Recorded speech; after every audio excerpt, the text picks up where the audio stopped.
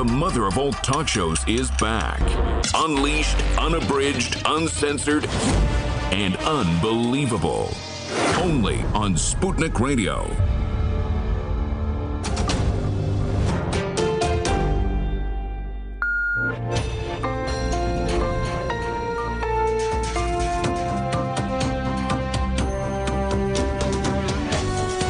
You're listening to Radio Sputnik. Telling the untold. Welcome to the Open University of the Airwaves with George Galloway. Only on Sputnik Radio. Welcome to the mother of all talk shows, the Open University of the Airwaves, the College of Knowledge, where there are no tuition fees and you are positively encouraged to speak back to the teacher. Well, the British general election is ending just like it began. The air is thick with accusations that it was the Russians what won it, which, if you think about it, given that it began with Labour accusing Boris Johnson and the Conservatives of being in the pay of the Kremlin, and it's ended with Boris Johnson and the Conservatives more traditionally accusing Jeremy Corbyn of being in league with the Kremlin over the leaked documents concerning the trade talks with the USA. I guess that means President Putin wins either way. Actually, unless this turns into a final furlong like no other since Devon Loch collapsed at the last hurdle, Boris Johnson is several lengths ahead and likely to stay in Downing Street. We'll be talking to Manila Chan, the star of RT America, about Donald Trump, and Colonel Gaddafi's former right-hand man about the disintegration of Libya. All coming up. Fasten your seatbelts. Radio Sputnik. We speak your language. The mother of all talk shows. The only education you can get for free.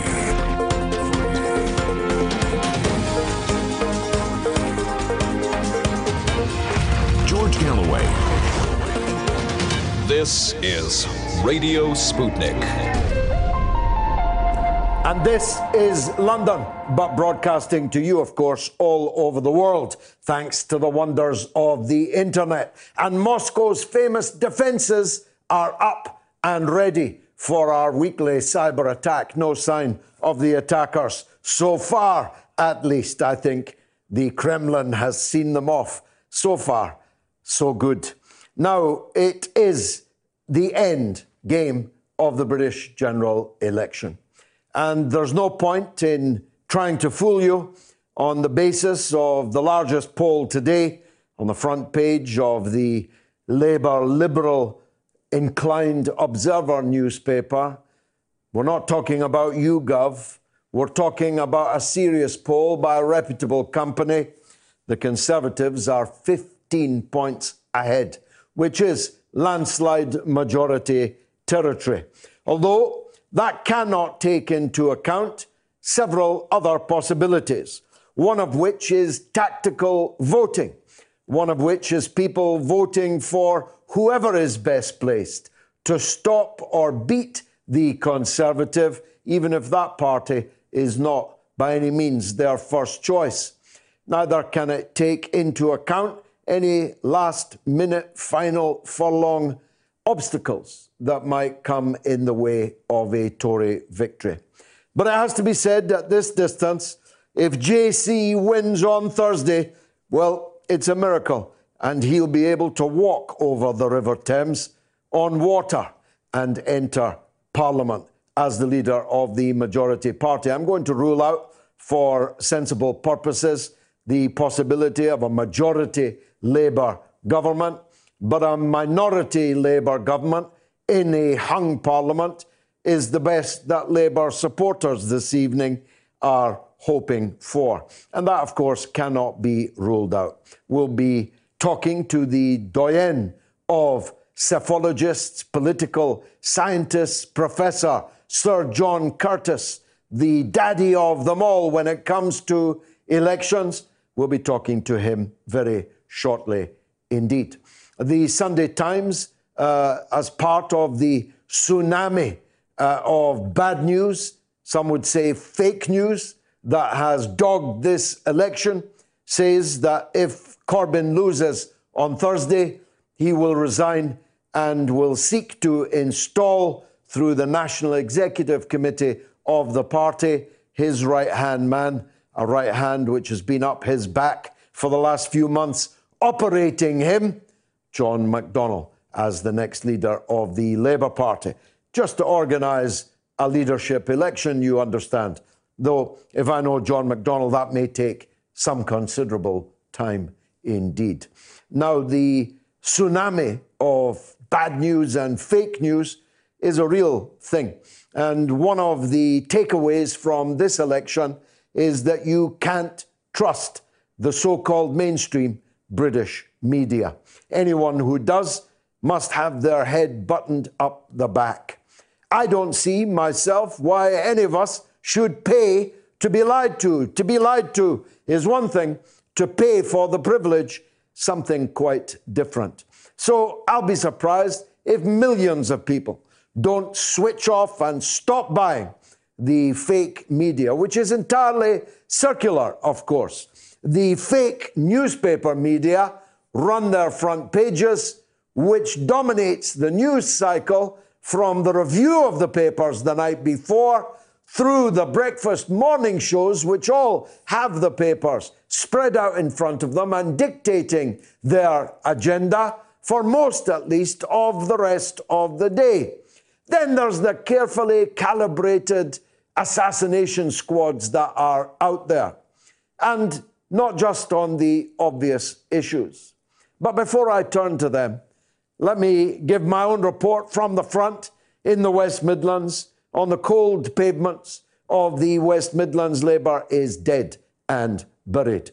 The so-called red wall has broken, and all kinds of places that haven't elected a Conservative MP, sometimes forever, sometimes for half a century, are poised to do so again. And they're going to do so on two grounds. The first is Brexit. And nobody watching or listening can say that I didn't warn them. I warned repeatedly for the last 2 years that if Labour boxed itself into the position of the party that is blocking Brexit, that will stop Brexit, that will force you to vote again, then the millions of Labour voters who voted for Brexit would begin to melt away like snow off a dike. And that is exactly what is happening. I'm here to tell you it's not because I'm rejoicing in it, far from it. It's not because that's what I want to happen. It's what I'm telling you is happening. And if you are in denial about that, then you haven't been on the cold pavements of the West Midlands, and the East Midlands may even be worse, as might parts of the Northwest, the Northeast, and of South Wales. For Labour in those places, it's going to be a bad night. Of course, in Remainer areas, Labour will pile up massive 30,000 plus majorities, precisely because they are pledged to have a second referendum to make you vote again on Brexit. But I don't need to tell the clever people at this open university of the airwaves, it profits you not to have a 30,000 majority in one place where you had a 20,000 majority before, if you're losing places that you held narrowly in the previous general election and failing to win places that you had targeted in order to obtain victory in this general election. The reality is, I'm sorry to tell you, that it isn't just Brexit. I touched on it last week. I'm going to sharpen it up this week. From the point of view of working class people throughout England, I don't think it's different in Scotland or in Wales, but I have no direct knowledge recently of that. For working class people, they feel that Labour has launched a culture war against them by forcing them to vote again on Brexit, by characterising them as thick, lazy, stupid Northerners, probably racist, almost certainly homophobic, almost certainly misogynistic, not properly grasping the nuances of transgender politics in this modern age. People think that Labour doesn't look like them anymore. And Labour has deliberately chosen how it looks all the time, not now and again, but all the time. Their output, the seating arrangements on the Labour front bench, the choice of subjects to run on has far too often in the last nearly 5 years been a choice that has alienated Labour's traditional base. Now, it's not that I want that to be the case. I'm telling you, it is the case from my knowledge. And I suspect that you'll agree with me when you see the results that come in on Thursday night. I'm sure we'll have plenty of time to discuss that in the course of the next 3 hours. So let me leave the election there, except for this. The assault on Jeremy Corbyn as an anti-Semite is not just false. It's not just the opposite of the truth. It is a systematic subversion of our politics. I say subversion because it is, without any shadow of a doubt, mounted from outside and mounted in defence of interests outside. You see, no one can credibly point to a single word or action that Jeremy Corbyn has ever uttered or done that would be able to be evidence of him evincing any kind of hostility or any kind of bigotry or discrimination against Jewish people. In fact, the opposite is the truth.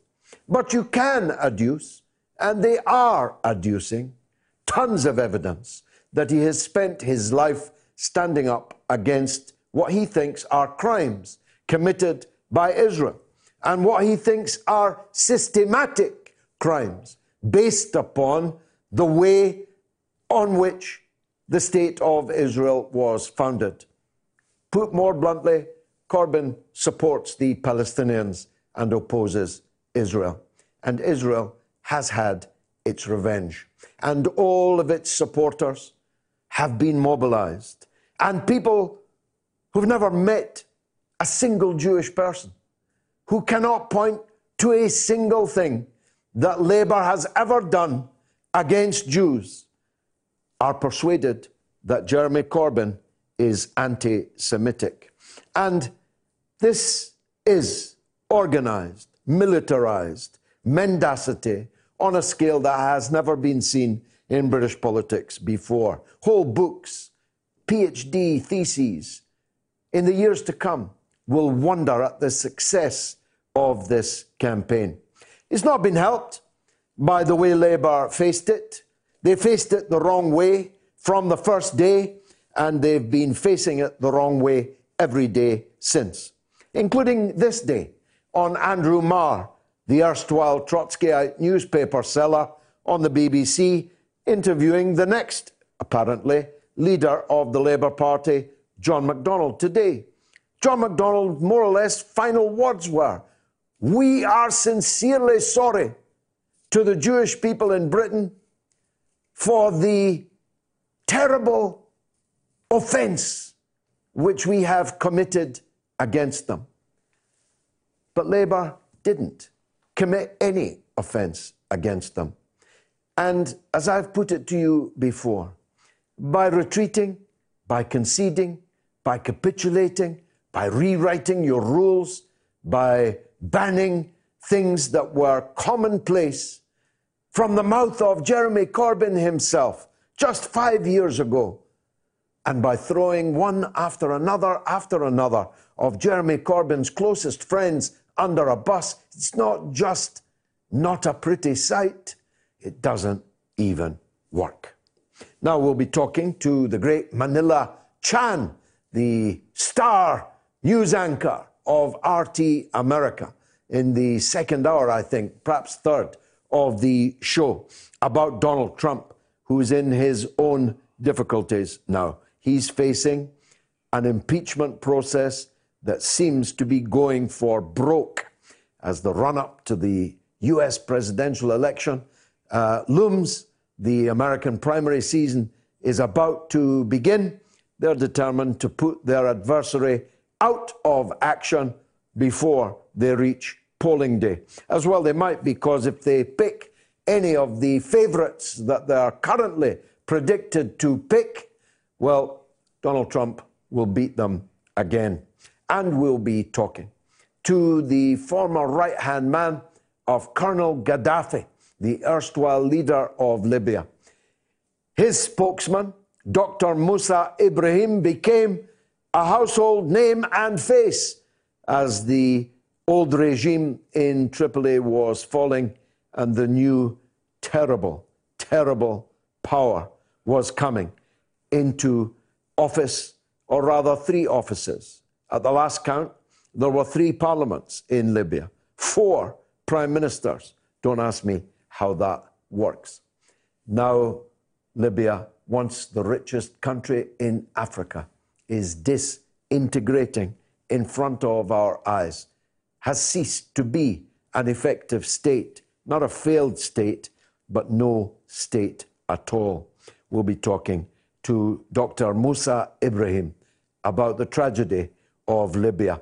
Now, if you're watching us on Facebook, as record numbers of you are, please share the show with all your friends on Facebook as we chase that magic number of 1 million viewers and listeners, in part or in whole, of the mother of all talk shows. You can also watch on YouTube, on my YouTube channel, on RT's, and on Facebook, on my Facebook and RT's, multiple platforms. You can even watch us on Twitter as a record number if you did last week. The audience for this show, notwithstanding the cyber attacks, is on the up, up, up. Now, here's our first poll of the night.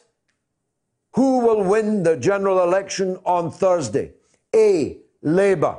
B, the Conservatives. C, a hung Parliament. You can vote now on my Twitter feed at George Galloway. The poll closes at 9 p.m. Now, Sir John Curtis has been right about many things in his long and distinguished political science career. He should be in the House of Lords. If I had the power to put him there, I would, but then he probably would turn it down. He's that sort of a guy. He reads the runes. He studies the polls. He analyzes the trends. We just look at a poll on a page in a newspaper and move on. He digs underneath and locates the way the wind is blowing. And I hope he's on Skype with me now. Professor Sir John Curtis, welcome back to the mother of all talk shows. Good evening, George. Now, Sir John, the big poll this morning was the Observer poll. It made pretty grim reading for Labour supporters. Tell us first, please, how you saw that poll, and then we'll move on to the trends that you're detecting elsewhere. Yeah, the opinion poll in the Observer was one of 4 polls published this morning. It had the Conservatives 15 points ahead, but that in truth is what Opinion was saying a week ago. Opinion have now emerged in this election as the pollster that's tending to produce the largest leads for the Conservatives, and therefore from a Labour perspective at least is producing the least comfortable numbers. Other polls put the lead rather smaller, one as low as 8, others around the 9-10 mark, and the average lead for the Conservatives in the polls is 10 points in the polls that have come out this weekend. Now, that's somewhat less than the Conservatives who were enjoying 2 or 3 weeks ago, but it's pretty much back to where we were at the beginning of this campaign. The only difference being that during the campaign, both the Conservatives and the Labour Party have made progress. In both cases, by about 5 points or so, the net effect of which is simply to leave the Conservatives ahead where they were. It's simply the Brexit Party who've suffered by being squeezed by the Conservatives, and the Liberal Democrats, who on the Remain side of the Brexit argument have been squeezed by the Labour Party. Those kind of poll numbers, 10-point lead or so, if that average is correct. Conservative seats about 350, majority of 50. A couple of other exercises that came out this morning which had done a lot of statistical analysing of the data using a now much favoured method for doing so. One said 344, the other said 345. So all of the data at the moment, or pretty much all the data, are pointing to some kind of Conservative majority, though not necessarily one that's guaranteed, because the Conservatives need probably more than a 6-point lead to get an overall majority. So 10 points is not so far ahead of that they can necessarily sit comfortably. And we do have to remember, insofar as this election is about Brexit, that there is no other party likely to win seats in the House of Commons that's willing to vote for Boris Johnson's deal as it's currently constituted. So if the Prime Minister fails to get a majority, then his deal could well be dead, as dead as Theresa May's was beforehand. Well, we'll come on to what that would mean for next year. Presumably it means another general election. But before I go there, 10 points is, I know this is a very unscientific thing to say to a scientist of your note, but 10 points feels about what it is to me. That's my anecdotal, my daily experience. Mm-hmm.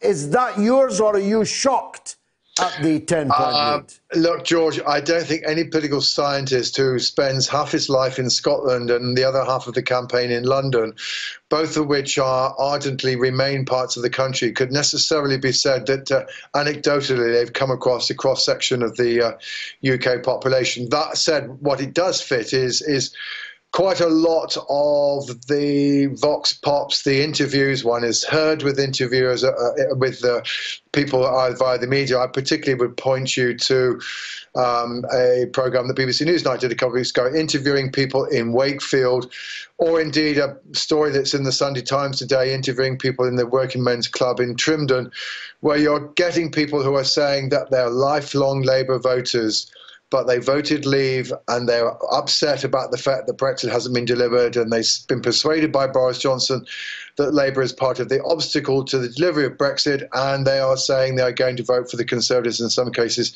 for the first time in their lives. And there is undoubtedly, there's a wall of seats out there from North East Wales through to Ashfield and Nottinghamshire, up to Durham, across to Cumbria with Workington.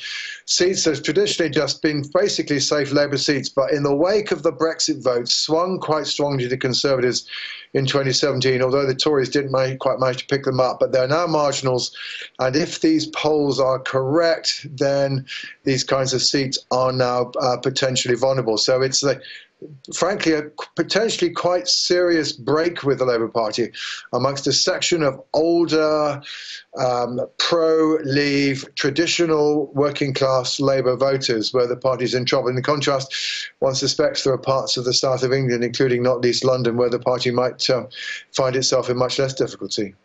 Any big scalps that you could predict would go if these polls, the average of them today? I mean, will there be a Portillo moment for anybody based on what you know so far? Well, the nearest I think we expect to a Portillo moment is probably Zach Goldsmith in Richmond Park. Not that he's somebody whom the Labour Party have in their sights, but rather the Liberal Democrats. The Liberal Democrats actually beat him in a by-election in 2016, and then he regained it again in 2017.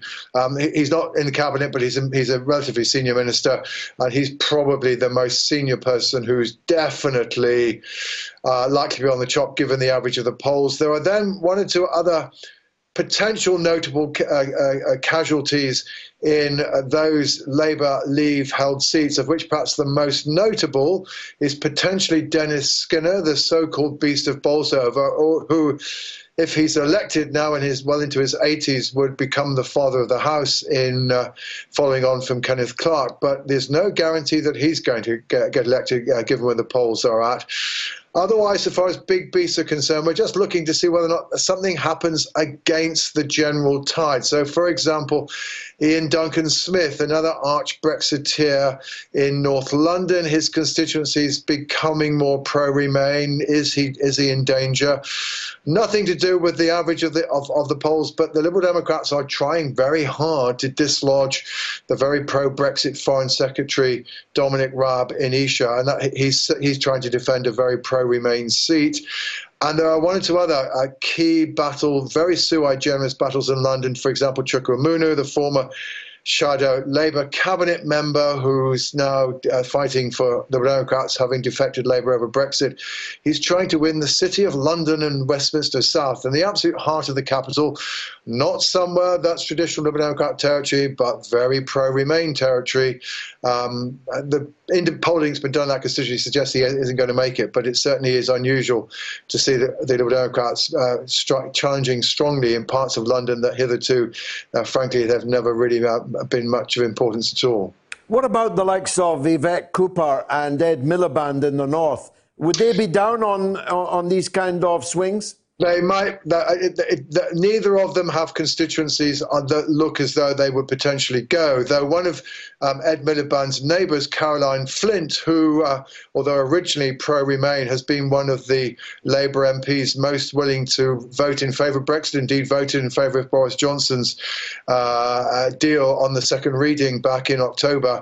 She is on the list of people who could potentially be casualties, despite her personal record on the subject. Now, this is a question I could have looked up for myself, but save me. Is the party that's leading on the final Sunday usually the party that wins it, or can the Monday, Tuesday, Wednesday of this week actually bring about any change, based on your historical experience? Yeah, sure. I mean, usually it's the party that's ahead that's going to win, inevitably. I guess that one election which we know that clearly wasn't the case, though in those days, polling wasn't done as close up to the final day as it is done now. And that was back in 1970 when Edward Heath dislodged Howard Wilson. That certainly was an election that saw a late swing. You might also want to add February 1974 when Edward Heath then lost to Howard Wilson. There was certainly a movement fairly late in the campaign. And of course in 2017, Labour certainly gained ground fairly late in the campaign, although not enough to stop the Tories from still being the largest party. So, yeah, I mean, movements can happen, but not always. But I think here again we come back to the point, George, is that this isn't simply an election about whether or not the Conservatives win. It's an election about whether or not they get an overall majority, and that therefore it's not that they do actually have to do better than Theresa May did in 2017 if Boris Johnson is going to achieve his objective. And if he doesn't get a majority, then even though he might have more seats than Labour, he could still find himself being turfed out of 10 Downing Street. Now, might I have the temerity, the lèse-majesté, to pose a question like this? You predicted at the beginning, indeed on the show you predicted it, that there would be, that the two big parties would have far less dominance in the new parliament than they'd had for a very, very long time, and that all kinds of smaller parties and so on would be in the House. Would you revise that now based on what you know? I'm quite happy to acknowledge that the forecast is not as certain as it once was. That said, well, first of all, the force of my point is still probably likely to be there, in that if you take the current polls, for example, I mean, the record number of third-party MPs is 88. We, at the moment, might get 82. So it might be slightly less, but it's still going to be on the high side. Frankly, much really now depends on whether or not I'm going to be proved right or wrong is going to depend primarily on the fortunes of the Democrats. The SNP in Scotland, who are a crucial part of that forecast, their vote is certainly holding up. The polls vary as to exactly how well they're doing, but all of them have them up. All of them suggest they're going to make gains, and that should at least be perhaps around 41, 42 SNP MPs, but maybe a little few more. The real question is, will the Democrats end up at not much more than the 12 they got last time, in which case my forecast is going to be wrong, or do they end up with clearly more than the 20 seats that they had a dissolution, in which case I could still be right. So my fate is in the hands of the Democrats, which we might both agree is not necessarily the safest of safety nets to be in. That's not the most sturdy nail to hang your jacket on, in my experience. Sir John, you mentioned the SNP and Scotland. It's a paradox, isn't it? Because there's a poll this week shows support for Scottish so-called independence, Scottish breakaway, considerably down, 4 points or more down on what they got in the last referendum. In other words, a Scottish polity which is more pro-union, but likely nonetheless to elect more separatist MPs. Well, let's just revise back a bit. What's been going on in Scotland until the last couple of polls? There's one today, one yesterday. The polls have been showing a clear increase in support for independence as compared with 2015, running at about 49%. Then we had a poll that was released on Saturday that had it down at 43, and another one today that has it at 47. So it does seem to have slipped back a bit. But bear in mind that, I mean, even though the SNP are doing relatively well, we're talking about poll figures of between 38 and 44% for the support for the SNP. So the level of support for the SNP isn't simply synonymous with a level of support for independence. And to that extent, at least, we shouldn't be surprised that we get a bit of a disjuncture. I think what's, however, still true about the position of Scotland, even though perhaps the numbers have eased, is that support for yes amongst Remain voters is still up on where it was 12 months ago. It seems to have been amongst no voters that the decline in support, amongst Leave voters, the decline in support has happened. And that therefore, insofar as one of the findings of the last 12 months has been that people's attitudes towards independence is now more clearly linked to their views about Brexit than they once were. That force, that potential force, that if indeed the UK does leave the European Union, that as a result maybe support for independence in Scotland would go up yet further. Indeed, today's poll suggests that there would be a majority for independence if the UK leaves the European Union on the 31st of January. And I think certainly if there is a Conservative administration, a majority Conservative administration that's pursued Brexit and is wanting to say no to a Scottish independence referendum, shall we say, I suspect that ideology is going to have to be replaced with statecraft if indeed the UK government is going to manoeuvre things in such a way that Scotland doesn't want to sue for independence, because it's certainly going to be quite difficult to avoid a situation where the SNP, together with the Greens, win the Scottish election in 2021 and the polls perhaps beginning to show that there is a majority for independence north of the border. Just in parenthesis, the Liberal leader, will she hold her seat in Scotland in your view? I would expect her to do so. I mean, her opponent and the person who defeated her in 2015, John Nicholson, has come to the conclusion it would be better to fight another seat, and he's gone off to Ochil. Actually, by the standards of Scotland, Jo Swinson has a relatively safe seat. The Liberal Democrats are up. It's not clearly a seat that the SNP are heavily targeting, so I would be surprised if she were to lose that seat. She's got quite a substantial personal vote, amongst other things, in that constituency. Now let's finally, and I'm grateful for your time, the election result, a majority for the Conservative Party, not the kind of majorities you and I have known before, 100 plus, that both Blair and the Conservatives under Mrs. Thatcher, indeed John Major, got the biggest ever Conservative Party vote in 1992. Let's assume, though, a working majority. Labour, with that breach that you talk about, with the traditional section of its base, presumably looks for a new leader. We learned from the Sunday Times today that the interim leader will be John McDonnell, and knowing John McDonnell as I do, that might be quite a long interim. Eventually, what is Labour going to have to do, or can it do anything to repair that breach? Well, I mean, Brexit has undoubtedly caused the Labour Party difficulty. It's kind of widened a tension that's always been there between its more traditional, more working class support that tends to be relatively socially conservative, so concerned about issues about immigration, and which has been loosened from the party's grasp as a result of Brexit. And much of its newer support, I mean, the party does very well amongst younger voters, particularly young graduates, socially liberal folk, And that tension it's been going to be difficult for Labour to resolve for so long as our relationship with the European Union and the issue of immigration is central to the UK political agenda. And although the Prime Minister is promising to get Brexit done by the 31st of January, Brexit's not going to be off the agenda quite that quickly. So that is a problem facing the party. We could well see Labour doing relatively well in London, nothing like so well in its traditional heartlands, the north of England and the Midlands, and Labour's going to have to sort this out. I think most immediately the debate is going to, or the argument and the battle for power inside the party is probably going to be between a nominee who is reckoned to be close to Corbyn and the ideas that Jeremy Corbyn's been trying to pursue, so somebody like Rebecca Long-Bailey or perhaps Laura Pitcott. Or is it going to be one of those less left-wing members of the party, but who have been loyal to Corbyn and have remained inside the shadow cabinet, people like Keir Starmer or Emily Thornberry, who are perhaps rather more to the centre of the party, and it's a question of which of those two directions Labour decides to take. At the end of the day, Labour's real problem, however, it's not so much its policies being too left-wing or whatever.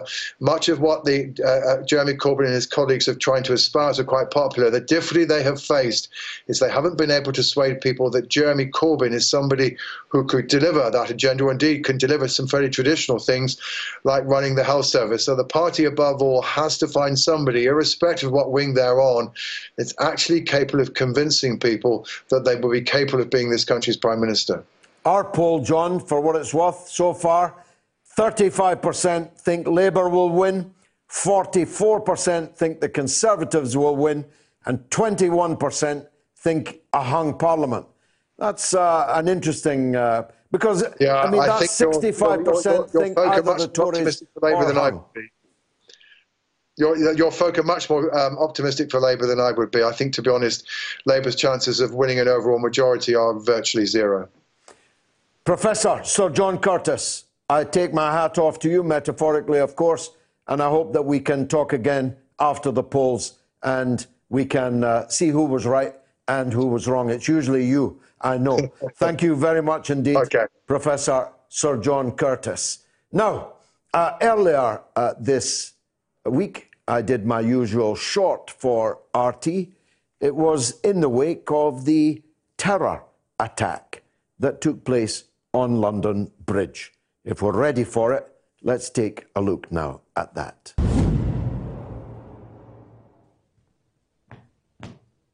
The terrorist murderer, Islamist fanatic Usman Khan is surely now burning in one of the circles of hell, and that is the best place for him.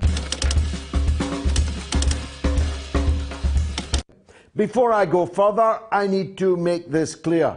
The only good ISIS terrorist is a dead one, and we have to kill them everywhere that they show their ugly death cult faces. But a number of questions arise from the London events on London Bridge on Friday, which are not so easily or clearly answered. First of all, the have-a-go heroes who disarmed this terrorist murderer and thereby saved the lives of an unknown number of people. It's said that Khan even had a gun in a plastic bag, as well as 2 knives and what turned out to be a fake suicide belt. The have-a-go heroes, except in one case, a Polish chef, were all themselves convicted criminals and prisoners on day release or on license. And one of the most heroic of them was himself, not that long ago, convicted of an horrific and absolutely unprovoked murder of a disabled young girl. Food for a lot of philosophical discussion in that one. But the government have questions to answer too. Why was Usman Khan able to be released from prison less than halfway through, halfway would have been bad enough, the 16-year prison sentence he was given for being an Al-Qaeda cell which was planning to blow up, amongst other people, Boris Johnson, then Mayor of London. He planned to blow up the Houses of Parliament, to blow up the stock exchange and other parts of the city. Secondly, he was wearing an electronic tag, which we now know means absolutely nothing at all. Because if wearing an electronic tag, you can go to the scene of the crime you were convicted of planning and conspiring with Al-Qaeda to commit, then who's monitoring the electronic tags? There he was in the city of London, that he had been in prison for intending to blow sky high.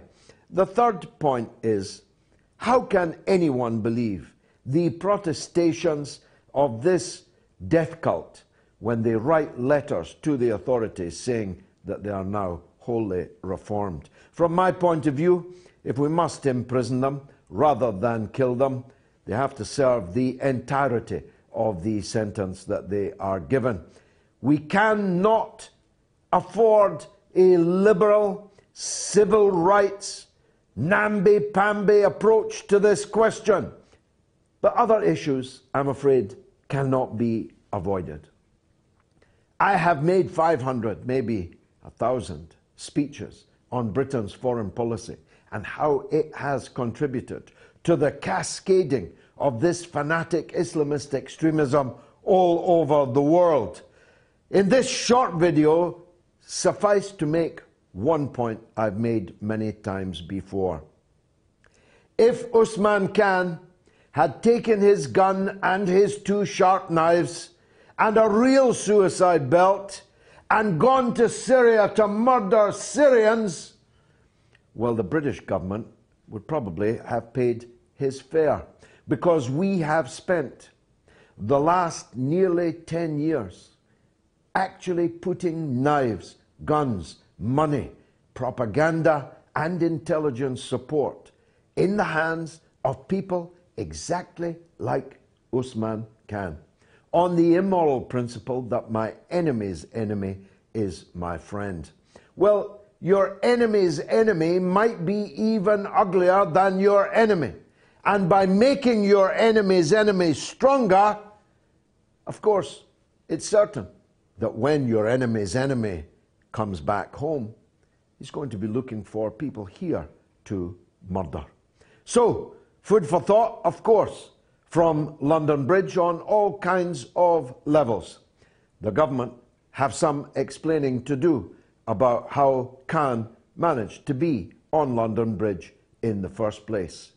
The rest of us have got some soul-searching to do about the fact that even murderers, even hardened criminals, can do good sometimes, and we as a country have got to ally with all of those around the world who are fighting to destroy ISIS and Al-Qaeda. There is no point and no case for opposing ISIS on London Bridge, but supporting them in Aleppo and Damascus. Have something to say?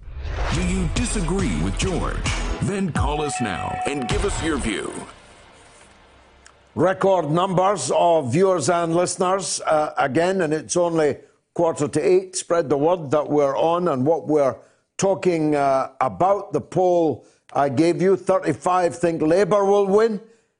Professor Sir John Curtis thinks the chances of a Labour majority are practically zero.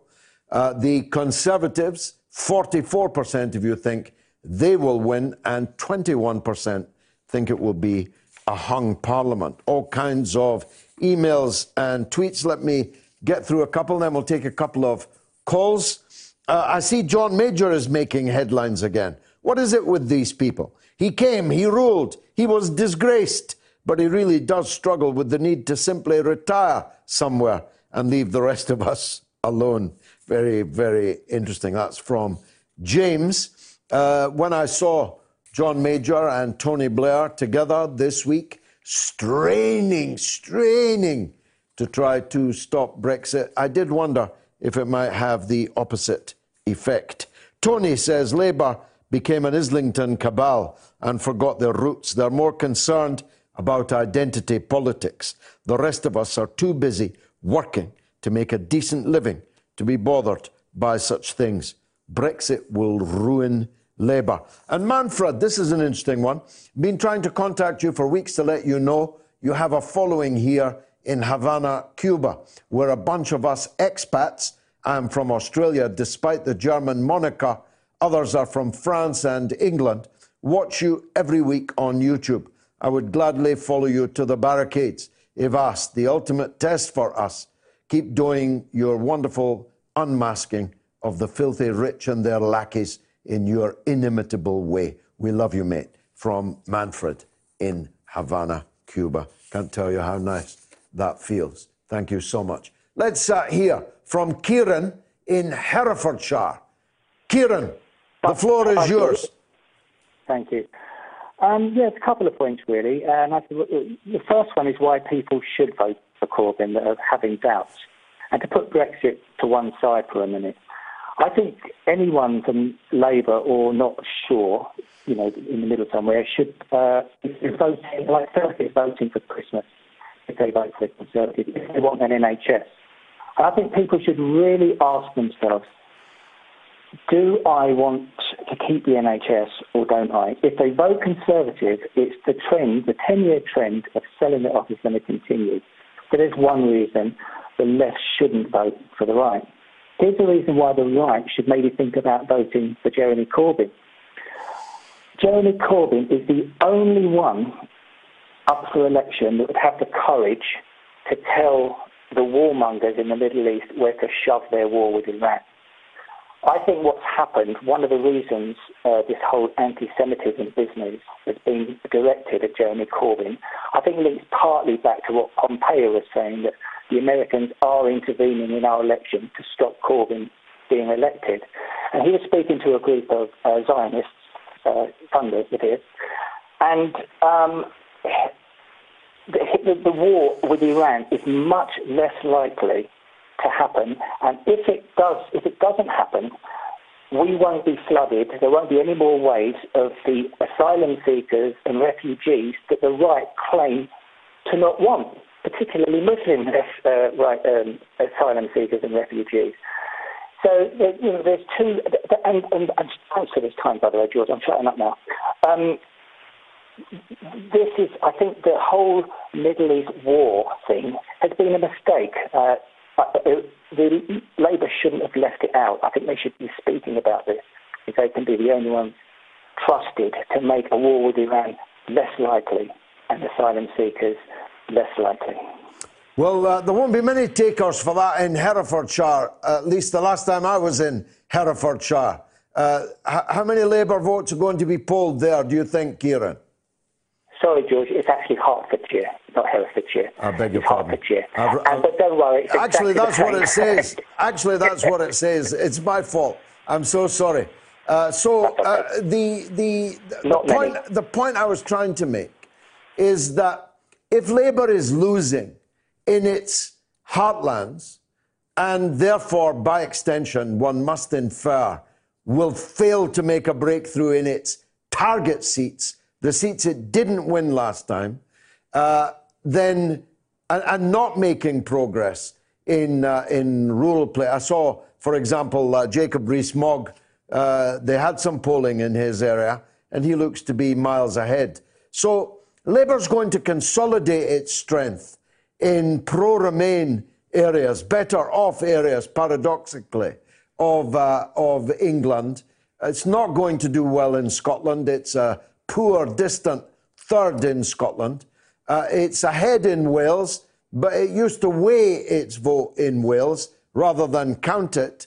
And it's not ahead in Wales by all that much. And, for example, Wrexham, which I think has never been a Conservative seat, the polling there shows the Conservatives miles ahead. So why do you think the arguments for voting Labour, which you have just adumbrated, have failed to make a breakthrough? I think there's a massive campaign. I mean, what happened today with the newspapers and banging up the way they have, and not only is the message that Jeremy Corbyn's already lost, the Labour have already lost, it is who is going to be the next leader. What they've done is brilliant. And I'd say to any Labour voter listening to this, just to ask themselves in their heart, would I rather be inside the EU with an NHS or outside of the EU without it? And my last point... no, Kieran, that's a false... Kieran, I'll let you back in. I'm sorry, but that's a false dichotomy. The NHS has been being privatised, not for 10 years, but for 25 years. And in that 25 years, we've been inside the EU. We've really had a genuine Labour government. If you count New Labour, which is Tory light. Yeah, but when we're in the EU, that's my point. Oh, yeah. The EU doesn't stop privatisation, it worships privatisation. Okay, I take your point on that one, but I still think it's less likely with a genuine Labour government. Well, of course, it's less likely with a Labour government, but that's irrespective of whether or not you're in the EU. It was that false dichotomy I was challenging. Kieran, thanks for the call, and my apologies about mixing up the county. I'll not mix the next one up. It's from Portugal. It's Matt in Portugal. Go ahead, Matt. Assalamu alaikum, George. Wa alaikum salam. How are you doing? I'm good. Nice to hear from you. Likewise. Go ahead. The floor is yours. Yeah, well, I suppose the Brexit issue is the main point that I was wanting to talk to you about, because I'm now a Portuguese citizen. I decided to remain because my family is European. My daughter's European, and my parents both live in Europe as well. So I've sort of taken this decision to physically remain in Europe with disregard to anything that any polls or any sort of like politics in Britain has got to say, because my political stance has never been like from a British perspective. I owe more allegiance to, like, for example, the Five Star Movement in Italy, or the Bloco de Esquerda in Portugal, and the Indignados movement in Spain, where I have been politically active. But I also have participated in the European Social Forum and the World Social Forum, which I know started in Brazil in the year 2000. But when I participated, I went to Senegal in the year 2011. So I made some sort of political propaganda and helped to organise some sort of like international movements, like on different levels. But what I don't really understand with this Brexit issue is that, like, we're talking like the European Union is a subsidiary of the UN, right? So the British government then would be a subsidiary of the EU. So where does the G8 fit into all this? I mean, I went to protests against the G8 in Evian in 2003 or 2002, before the Iraq war broke out. And I went to the G8 protest in Rostock in Germany. Matt, this is a fascinating tour de horizon, but can you come to a point that I might address? Yeah, well, I mean, substantially then, like, if the EU is a subsidiary of the UN and the British government you keep saying that, I don't understand even what that means. What do you mean a subsidiary?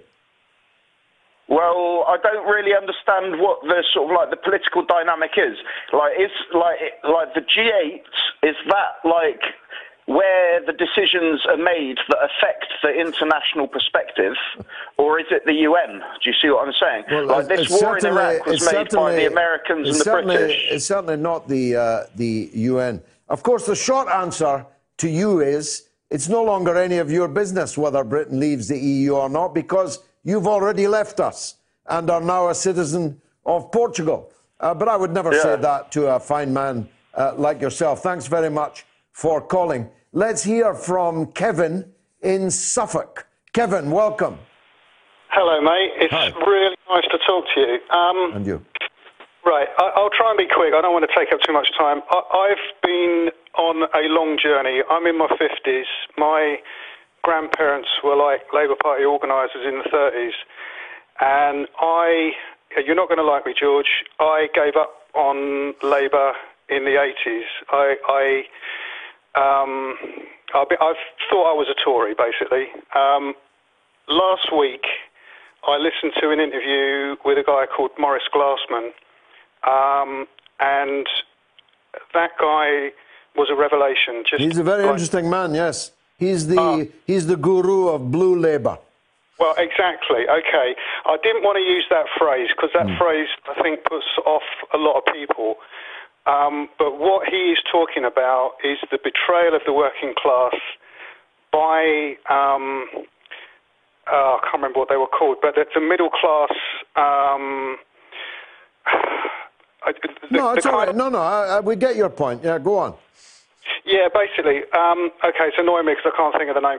But anyway, so basically,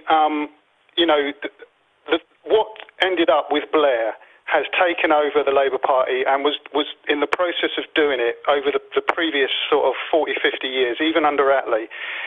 We got Roy Jenkins and his ilk in the 60s, and I think, totally the wrong policies have been followed. Immigration is a touchy subject, but the only way to do it was to allow the kind of assimilation, or not assimilation, but the kind of coming together of the communities as happened when the Jews came here in the late 19th century. And it ended up so the Jews are part of the British tribe.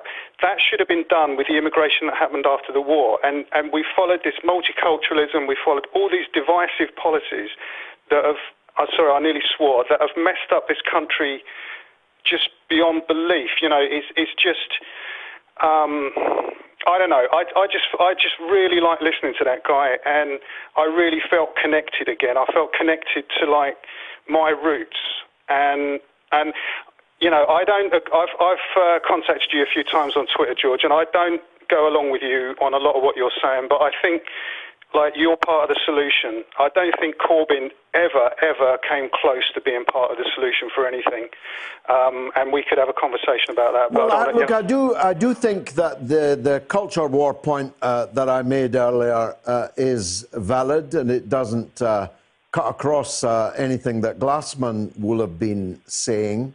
The truth is, Labour has different priorities in how it looks at life and looks at the country to millions, I don't know how many millions, but definitely millions of its traditional working class supporters.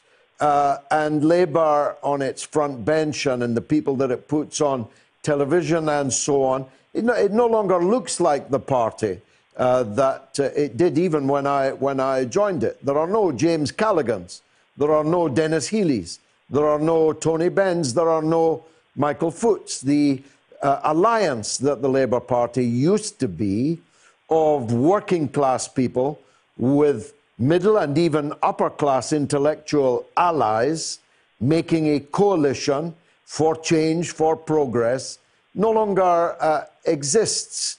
Working class people like Ian Lavery, a former miners' union official, are essentially treated as mascots by today's Labour Party. He's never sitting next to Jeremy Corbyn on the front bench. It's Don Butler and Diane Abbott, and I'm not sure what point is attempting to be made there, certainly when it's every single week. Is the point that, look at us, we've got black women in prominent positions? Good, but you don't need to make that point every week. You might change it a bit, mix it up a bit. After all, 88% of the people of Britain are not black, and half the people of Britain are not women.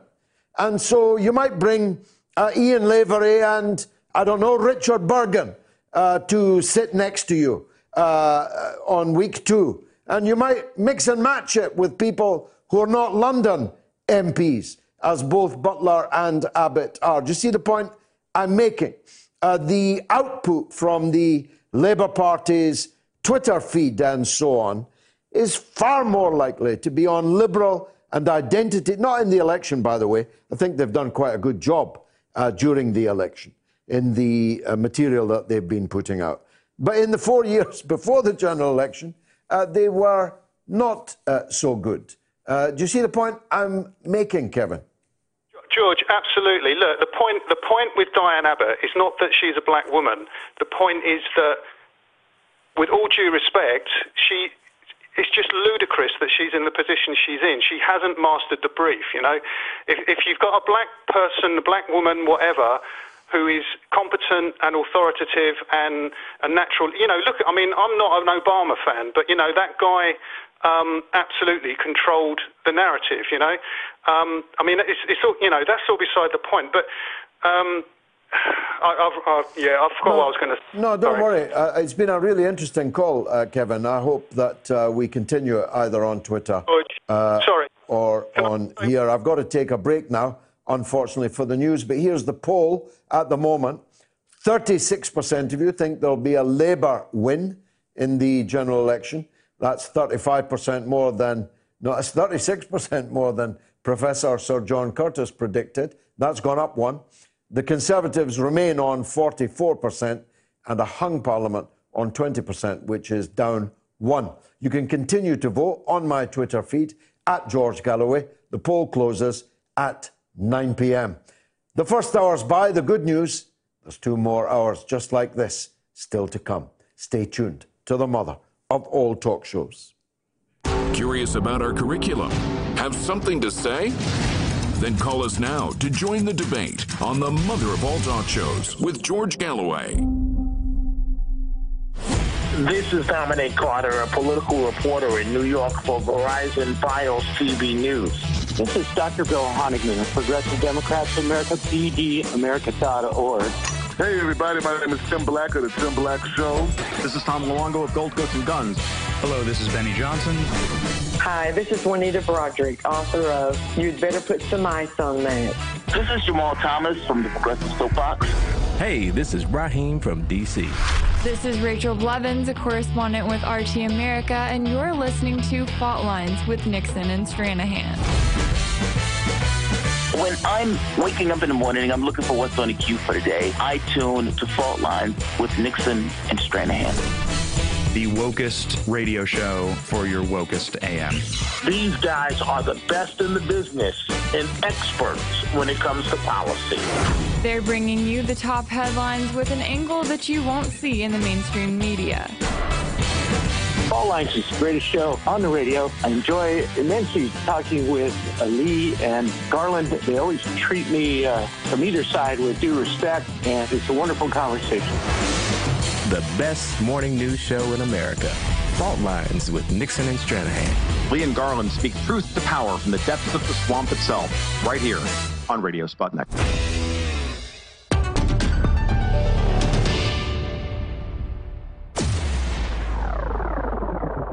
Radio Sputnik. We speak your language. Find us at SputnikNews.com.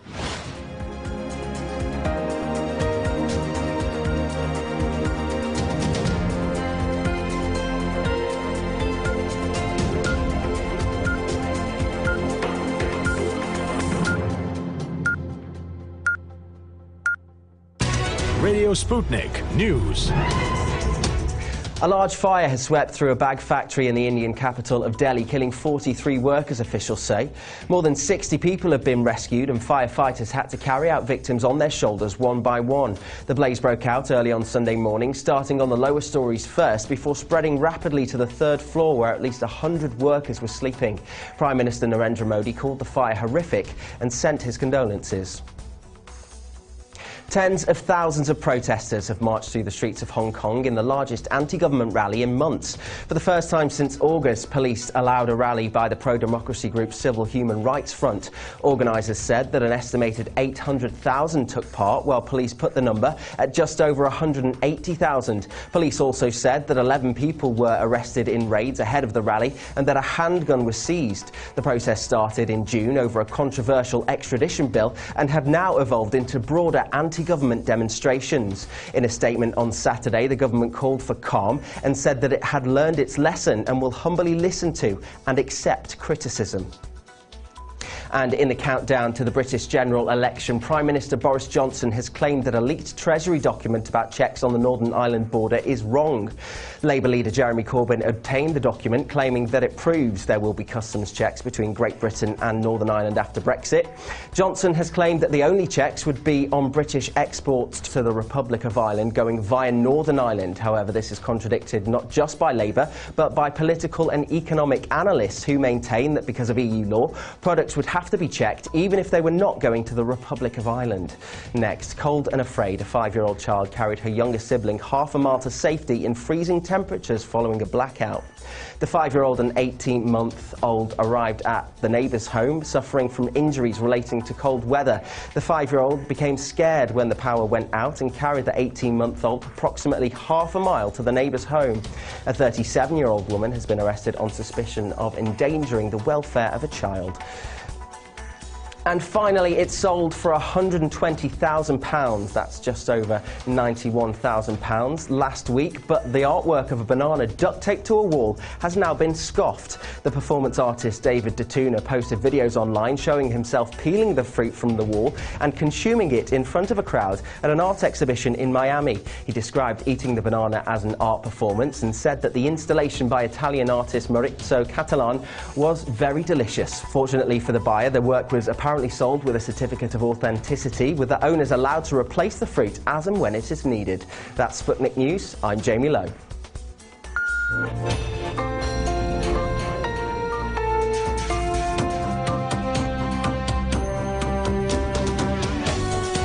You're listening to Radio Sputnik. Telling the untold. Welcome to the Open University of the Airwaves with George Galloway, only on Sputnik Radio. You're watching or listening, or both, to the mother of all talk shows on multiple platforms every Sunday evening at this time. This is the second hour, and there's another one after this. We spent the first talking largely about the British general election.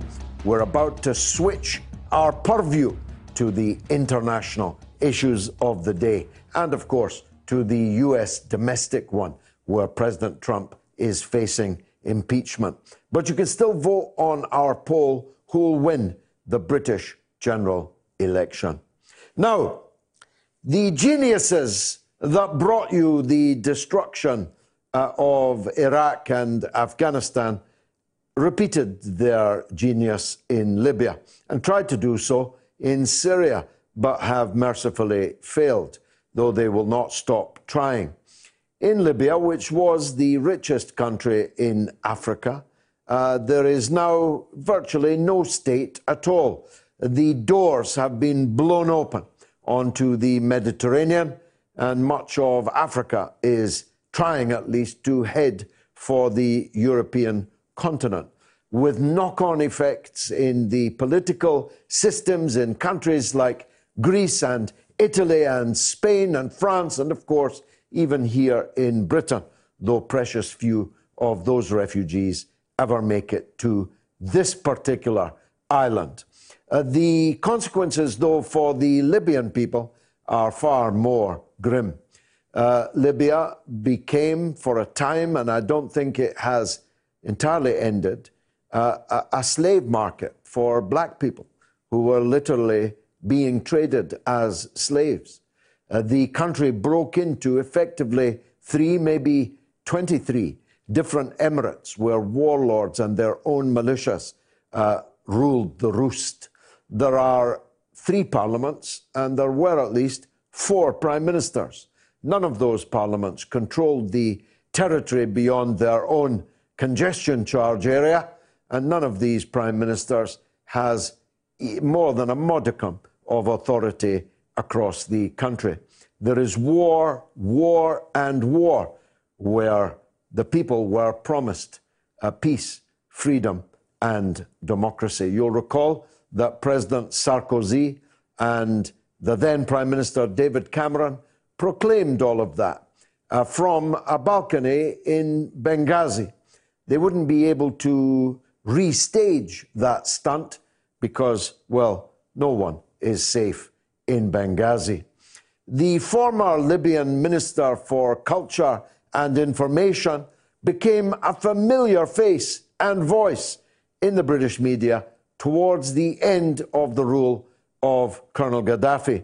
He is Dr. Moussa Ibrahim, and he joins me on the line now. Dr. Ibrahim, thank you very much indeed for joining us on the Mother of All talk shows. It's good to see you safe. I feared for your safety for some time. Give us your take on what's happened to your country this far in the democratic era ushered in by NATO. Thank you, George. I'm absolutely honored to be with you on this show. Thank you. I have been listening to you for more than 20 years since I was a student in the UK in the late 90s. I have seen you fight the fight against injustice, not just in Britain, which you care for so deeply, as I saw with my own eyes, but injustice everywhere. You have been consistent, you have been honest, and people can go back to any previous decade and see that you have been saying the same things over and over. A very remarkable thing for a modern era politician. Thank you, I respect you for that. And the work you do is influential, and it helps people to understand what is going on around the world. My country was a leading African country with a genuine and inspirational African and Libyan liberation project. Gaddafi and the thousands of people who worked with him, I'm only one of them, really planned, funded financially and culturally and politically a project that aimed to establish the African Central Bank, the African Unified Currency, the African Unified Army, the African Unified Satellite System. And these were not just dreams, they were not just talk, but they were actual projects on the ground. And Gaddafi was working very hard to help Africa become independent from the West, from the global capitalist center, which still enslaves the country, as every single piece of research and study proves year after year. Only 2 years ago, a major study, international one, came out that exposed what they call the new scramble for Africa, in which, with figures and numbers, hard economics, they proved that more than 140 billion euros flow out of Africa to European banks with no benefit to the continent. The Europeans were extremely worried about what Libya was leading. They knew that Libya, just as any developing country, had internal problems, conflicts, some failures even, very not natural for a developing country. It had its tribal structure. It had weaknesses on the political front. And they, as usual, they had the money, the West. They had the experts, the intellectuals, the politicians. So they mounted a false revolution, a revolution that was very weak, very limited, very marginalized. The vast majority of the Libyan people refused it.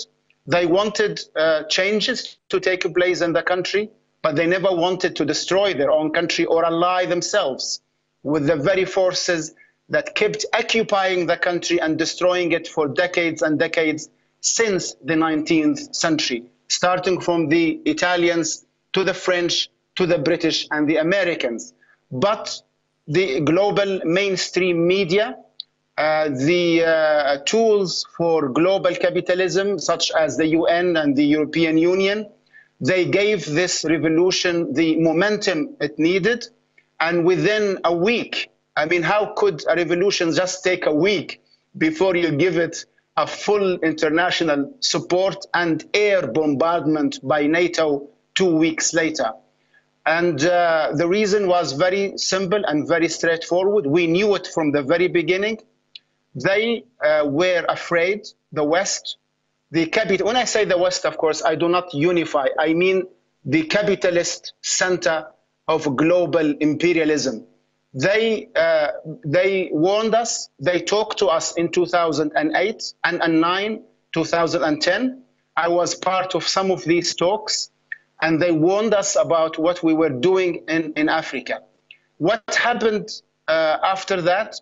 Total destruction of Libya, the initiation of terrorism in the country, the building up of tribal and Islamist militias, the loss of sovereignty of Libya, the rob of national wealth, like oil especially, complete dependency on the West and the UN, a story very similar to Iraq and was going to be similar to Syria. And the results in Africa are even bigger because all of the projects of liberation have stopped and they were replaced, George, by new imperialist projects. So instead of the African Unified Army, which Gaddafi supported with hard money, now you have the American AFRICOM, African Command, and you have the French G5S military force in the west of the continent. And instead of the African Central Bank, which would have saved billions in African currency and African wealth, you have the complete control of the French Central Bank and the London Stock Exchange of the African natural resources.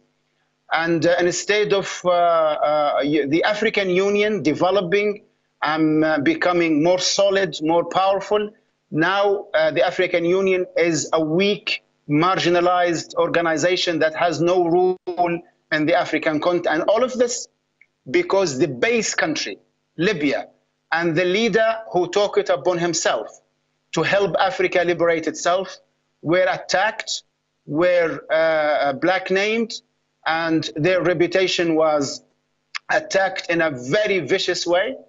The results of this throughout, 8 years, prove that everything we said and everything we tried to explain about what was happening in Libya was correct. Even the British, and I'm happy to say, this is something good about British politics, there's a complexity, there's a degree of difference and some color.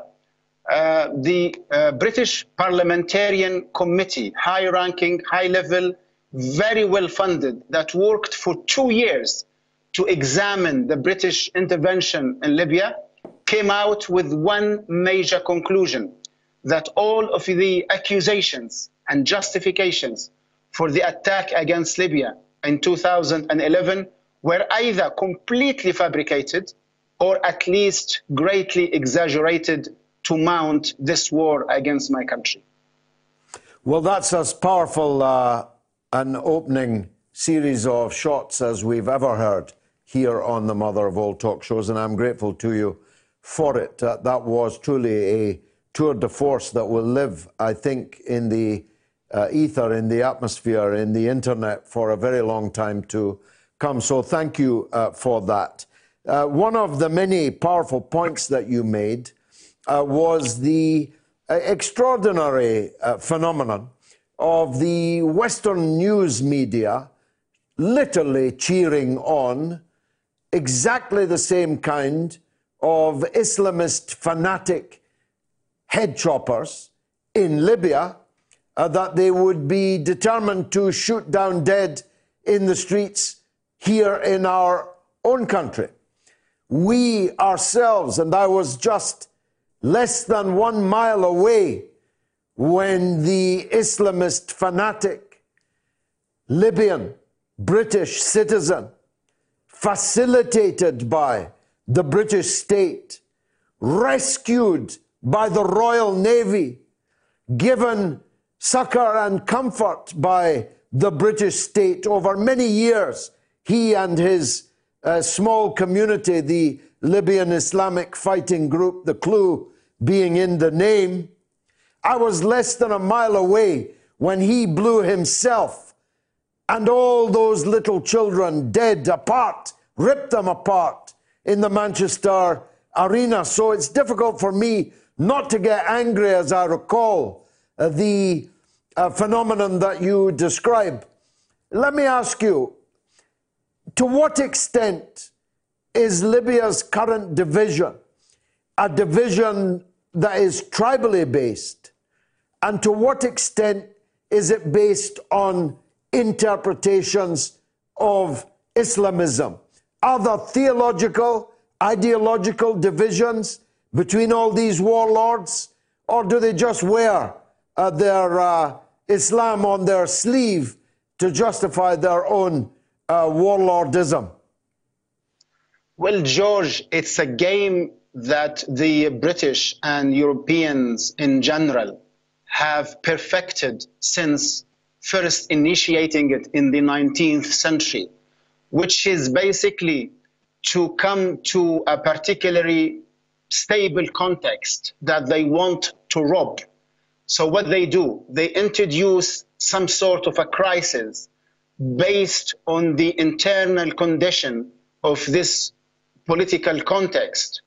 And of course, to do that, you have to study the country you want to rob. And that is why then you come into the use of intelligentsia and the use of academic research, intellectuals, clever people who would tell you how this particular context is vulnerable in this particular way. Think of India, think of South Africa, think of North Africa, think of South America.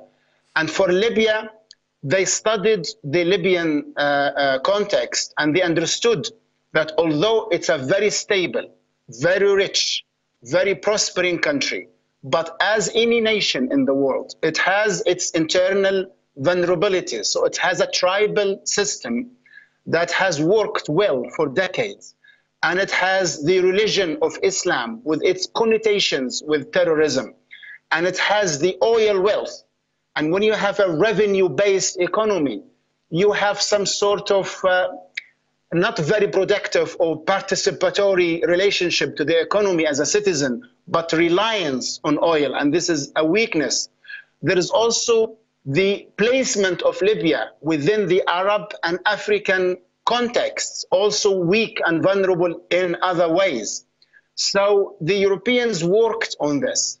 For years, we were aware of some of this work, even before 2011. And when they came, they used the same Islamist threat. The British are very versed in Islamic terrorism. They initiated it decades, even from the 19th century in the Indian situation. And they knew the leaders of terrorism by name. Not just that, but it's a very well-known fact. This is not a revelation I'm giving to your audience. When the biggest and most dangerous Islamist terrorists came back victorious, of course, from Afghanistan, very well trained, very well funded, and feeling like with their spirits high because they defeated the Soviet Union, where did they go? Did they come back to Libya or to Saudi Arabia or to Syria? No, they went to Manchester. They went to Newcastle. They went to London, and they opened up mosques or dominated the already existing mosques. Arab countries, whether they are progressive countries like Libya, Syria, Algeria, or reactionary countries like Saudi Arabia, Qatar, they have been demanding that Britain abandons these terrorists and give them up. But Britain never did, because it knew at that time that it had a powerful weapon that it could unleash against any government in the Middle East. And they did that indeed with great success in Iraq. They did that with success to start with, but then a failure in Syria, in Libya. All of the big names of Islamic terrorism, Abd al-Hakim Bilhaj, Ali al-Sallabi, Sliman al-Abedi, Abu Yahya al-Libi, all of these major figures with money, with training, with followers, all of them were based in Manchester, Newcastle, Liverpool, and other great British cities. So now they are being used within the tribal framework, because Libya, to get things going, you have to get the families and the clans and the tribes moving with you. Most of the tribal social framework is coherent and patriotic and refuses to collaborate. But as you know, George, to destroy a country, you only need 2 to 3% of that country collaborating with you. If you have you had like one terrorist attacking the public in Manchester, and the horror is too much to take. Imagine if there are 10,000. That's a minute figure, but 10,000 terrorists in a country like Britain, they will make life impossible. And this is what happened in Libya. They have these thousands of terrorists collaborating with a small, limited number of tribal clans or families, supported and funded greatly by France, Turkey, Britain, and Italy, especially, more than, for example, the States. The States is less involved for its own reasons. And then what you want them to do is just to spread chaos. And then what you do, you manage this chaos. You manage it so it does not hit you back, or if it does hit you back, it hits you back in a way that you can bear it, that your system, your powerful capitalist developed system can take it in. And why do you do that? For many reasons. One of them, to keep Libya or any other context weak and unable to become independent or spread revolution, genuine revolution this time, in a bigger context like the African one. And secondly, to plant terror and horror in other countries and other genuine leaders who can ever or could ever think about becoming independent from the West, and also to test the ground for new political systems that would finally submit to the West. So the West now is not sure what government to support in Libya, what faction of society. They want to prolong the crisis so they can rob the oil for more years, so they can sell more weapons as they do. They do that in Saudi Arabia. They do this in Libya, secretly, of course, in Libya, because it's banned by the UN. And they test the waters for what kind of political system, what kind of culture they should finally support and make victorious, so they guarantee that a lasting heritage of dependency, of subordination takes place in the country and becomes the heritage and the culture of that country, instead of Gaddafi's heritage, which is a heritage of revolution, of resistance, of liberation. This interview will live long in the memory, as I say, certainly in mine. I'm sure I speak for the audience. One final question, Doctor. Can Libya survive all of this? Can Libya come back? Are people like you now in the political museum? Or can you again play a part in change, progressive change in your country? Absolutely. We are in the heart of every matter in Libya.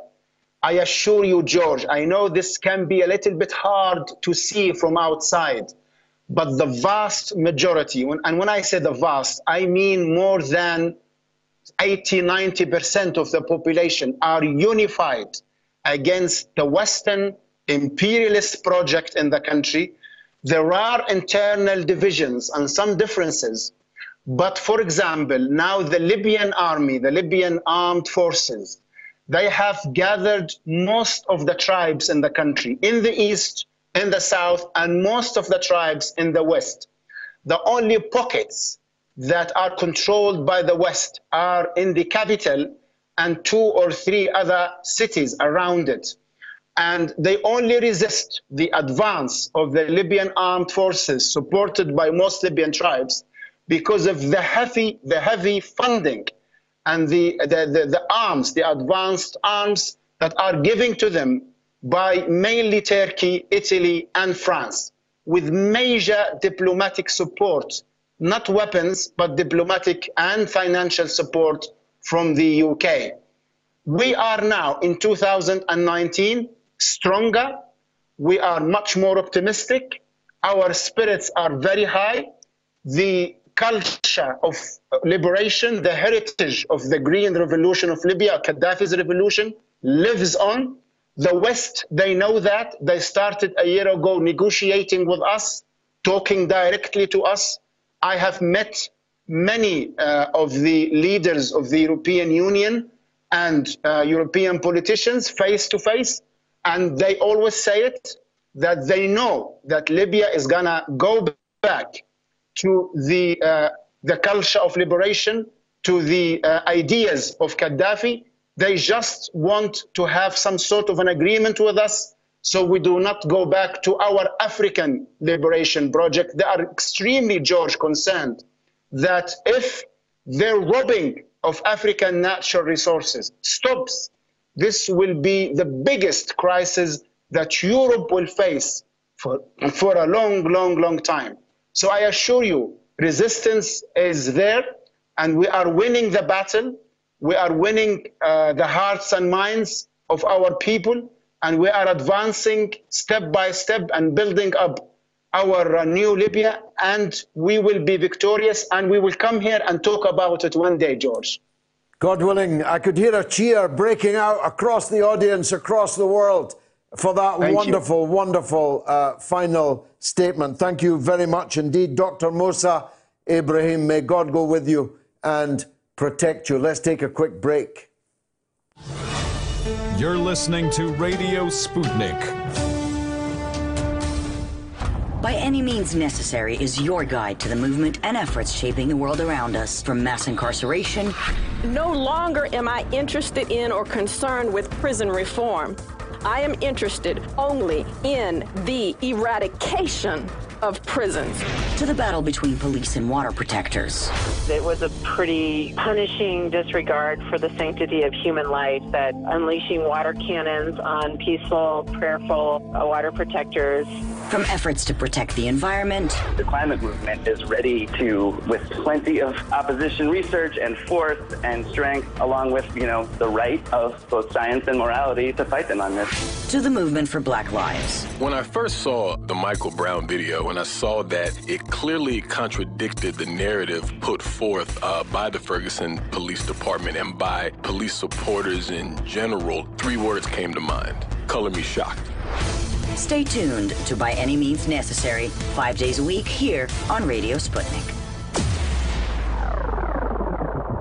Radio Sputnik. We speak your language.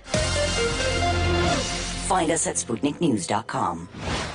George Galloway and the mother of all talk shows. Join us at the College of Knowledge, where there are no tuition fees. We are talking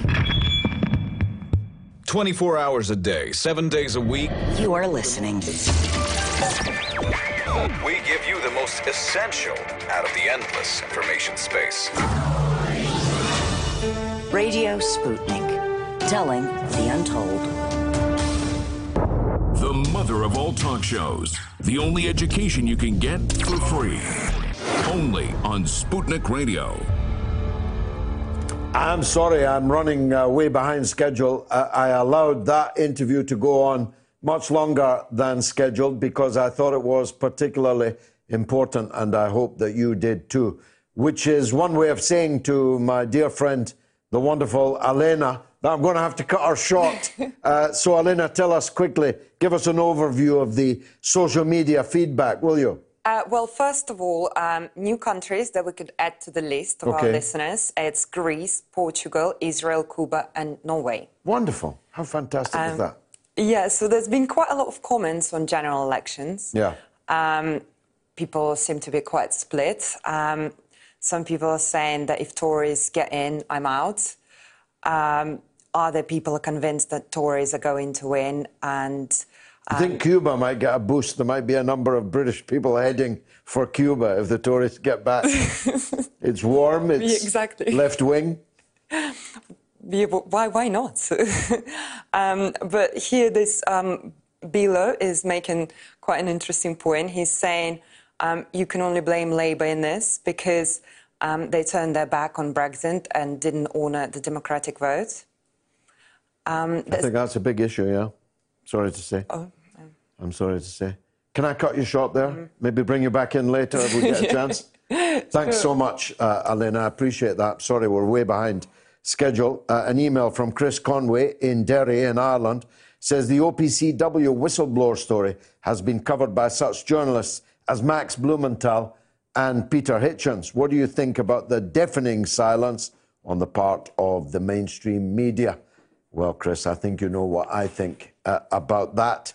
Dennis says, further to your comments, you might remember Father Jacques Hamel, murdered in his church in France. One of his killers was on a tag. Of course, Mrs. May, her predecessors and successors will continue to fund these lunatics. In Mrs. May's case, I don't think she had the ability to know what was happening under her watch.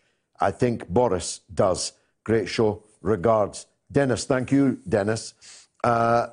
Amazing how many selfish people we have in Britain for Tories to even still exist. Never mind these statistics, says a tweeter with a name too rude for me to read. Steve says, I don't trust polls. They were almost all wrong last general election. Don't get me wrong. Labour have a mountain to climb, but there are a lot of people pig sick of austerity. And why vote Tory to get Brexit when Johnson's deal is worse than May's and won't get Brexit for years, if at all? And Philip says, MPs, leave or remain, need to be reminded. When we vote, they listen and carry out our instructions, like it or not. We can never allow them to decide what they do with our vote. The vote is precious and equal and must be honoured regardless. And David Wilson says, this being Twitter, most are Labour supporters, even if some are realistic about their chances. When Labour lose, they need to look at themselves for the reasons and not make ridiculous excuses to do with Russians, buses, stupid voters, or anything else. And Bobby, 47, says, I've voted Labour all my life. Sadly, now to confirm my old science teacher's prediction, I've now hit rock bottom and voted Tory. Lizzie says Labour and a few independents will win, you including. Thank you. That's the legend. Lizzie, we haven't heard from her for a while. We haven't actually had a woman caller this evening, but we are, in the next 20 minutes or so, going to have a very special woman guest. But before Manila Chan, the news anchor from RT America, let me turn, as I like to the On This Day segment. Those of us of a certain age remember exactly where we were when John Lennon was killed. It was on this day in 1980 that Mark Chapman shot the former Beatle 4 times in the back. I remember it very vividly. My then wife and I had a radio alarm clock which came on just in time for the 7 o'clock news, and that, of course, was the first item on the news. Neither of us said anything to each other, and both of us openly wept. John Lennon's assassin claimed that he heard voices telling him to do it. After he was convicted, Chapman claimed to have heard another voice, God's, but his apparent religious conversion did not wash with the parole panel, who have refused to release him from prison 10 times. Chapman, earlier in the evening, had asked John for an autograph outside the Dakota buildings in New York, where John and Yoko had apartments. He waited for John's return at around 11 p.m. and shot him. Lennon apparently took 5 or 6 steps into the vestibule of the apartment block before collapsing. It would have been the birthday today of another rock star, Jim Morrison of The Doors, whose grave I visited in Père Lachaise Cemetery in Paris, a truly magnificent cemetery with all kinds of famous and interesting people buried there. And Jim Morrison is one of those. He was born on this day in 1943. He was to die, like Jimi Hendrix, Janis Joplin, and Kurt Cobain at the age of just 27. Rather spooky. Going back several decades, it was on this day, the day after the bombing of Pearl Harbor, that the United States entered the Second World War in 1941, with both the US and Britain declaring war on Japan. In the aerial bombardment of Pearl Harbor, 2,400 Americans were killed and 18 ships were sunk, including 5 battleships. Later in the week, Germany and Italy declared war on the United States. And it was on this day in 1983 that television cameras were allowed into Britain's House of Lords. Why, one asks, did they bother? Well, I was there, of course, on that day. And if not on the first day, then not long after the television cameras were allowed in, a group of lesbian protesters swinging from climbing ropes swung back and forth across the House of Lords chamber. I'm not making this up. But the rules of the House of Lords cameras was that they were only allowed to focus on the members. And so the viewer could see only, like a tennis match, the Lords, those of them still sentient, those of them still upright, following from side to side in the House of Lords these lesbian Vikings that were swinging across the chamber that no one else in the country could see. Look it up. It's all true. And finally, on this day in 1872, Brigham Young, the second leader of the Mormons after Joseph Smith and the founder of Salt Lake City, married his 55th wife. He was 71. Now, telephone numbers.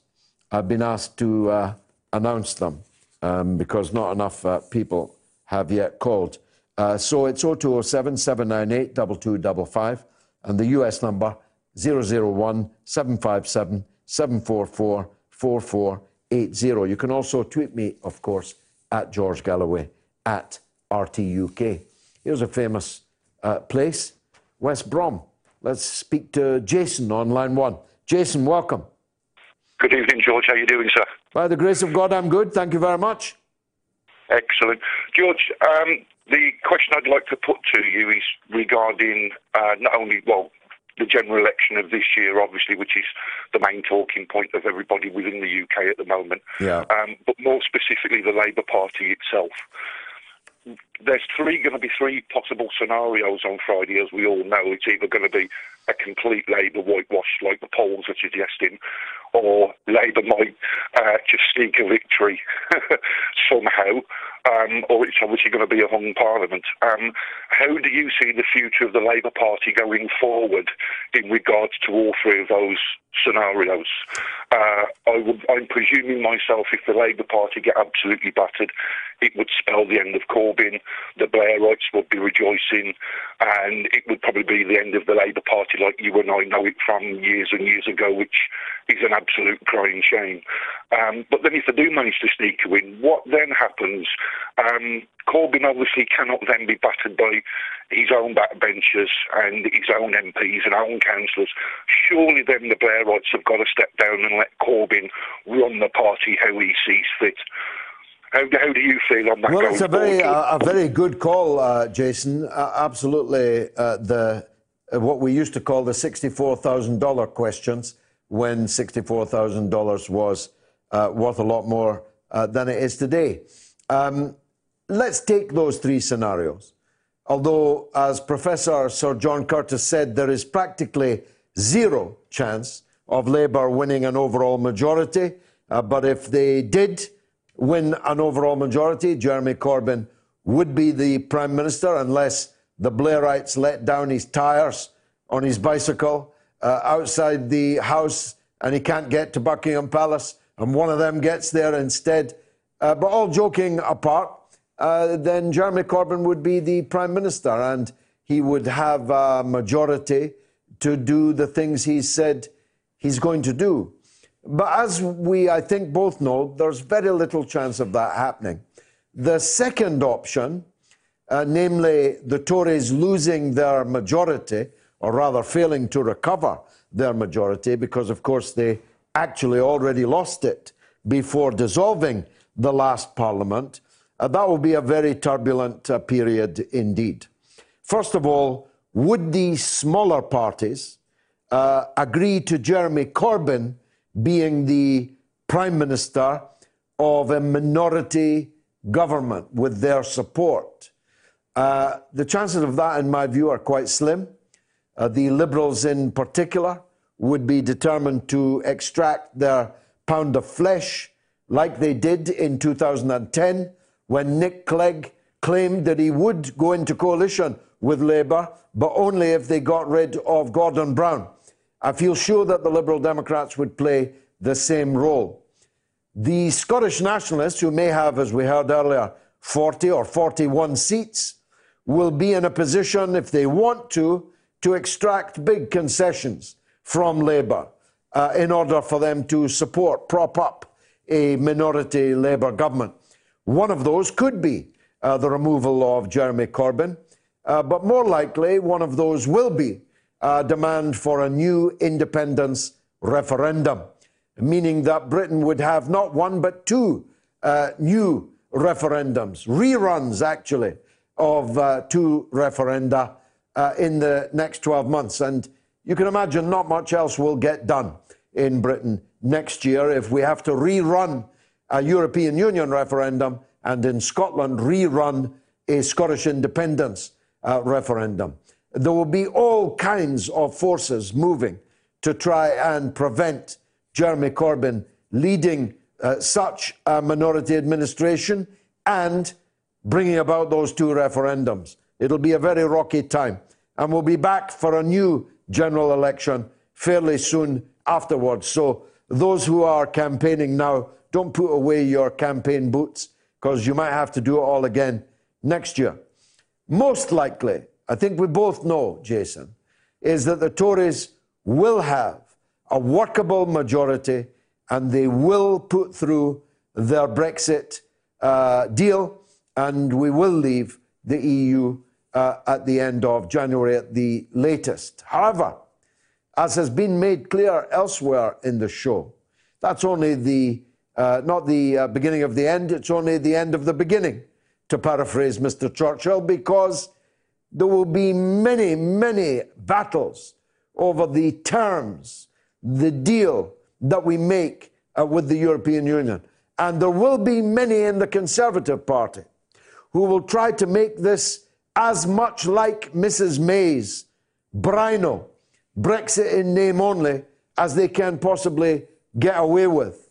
So some of us, me included, will be trying to hold Boris Johnson's feet to the fire to make sure that the Brexit deal he finally does will be a real Brexit.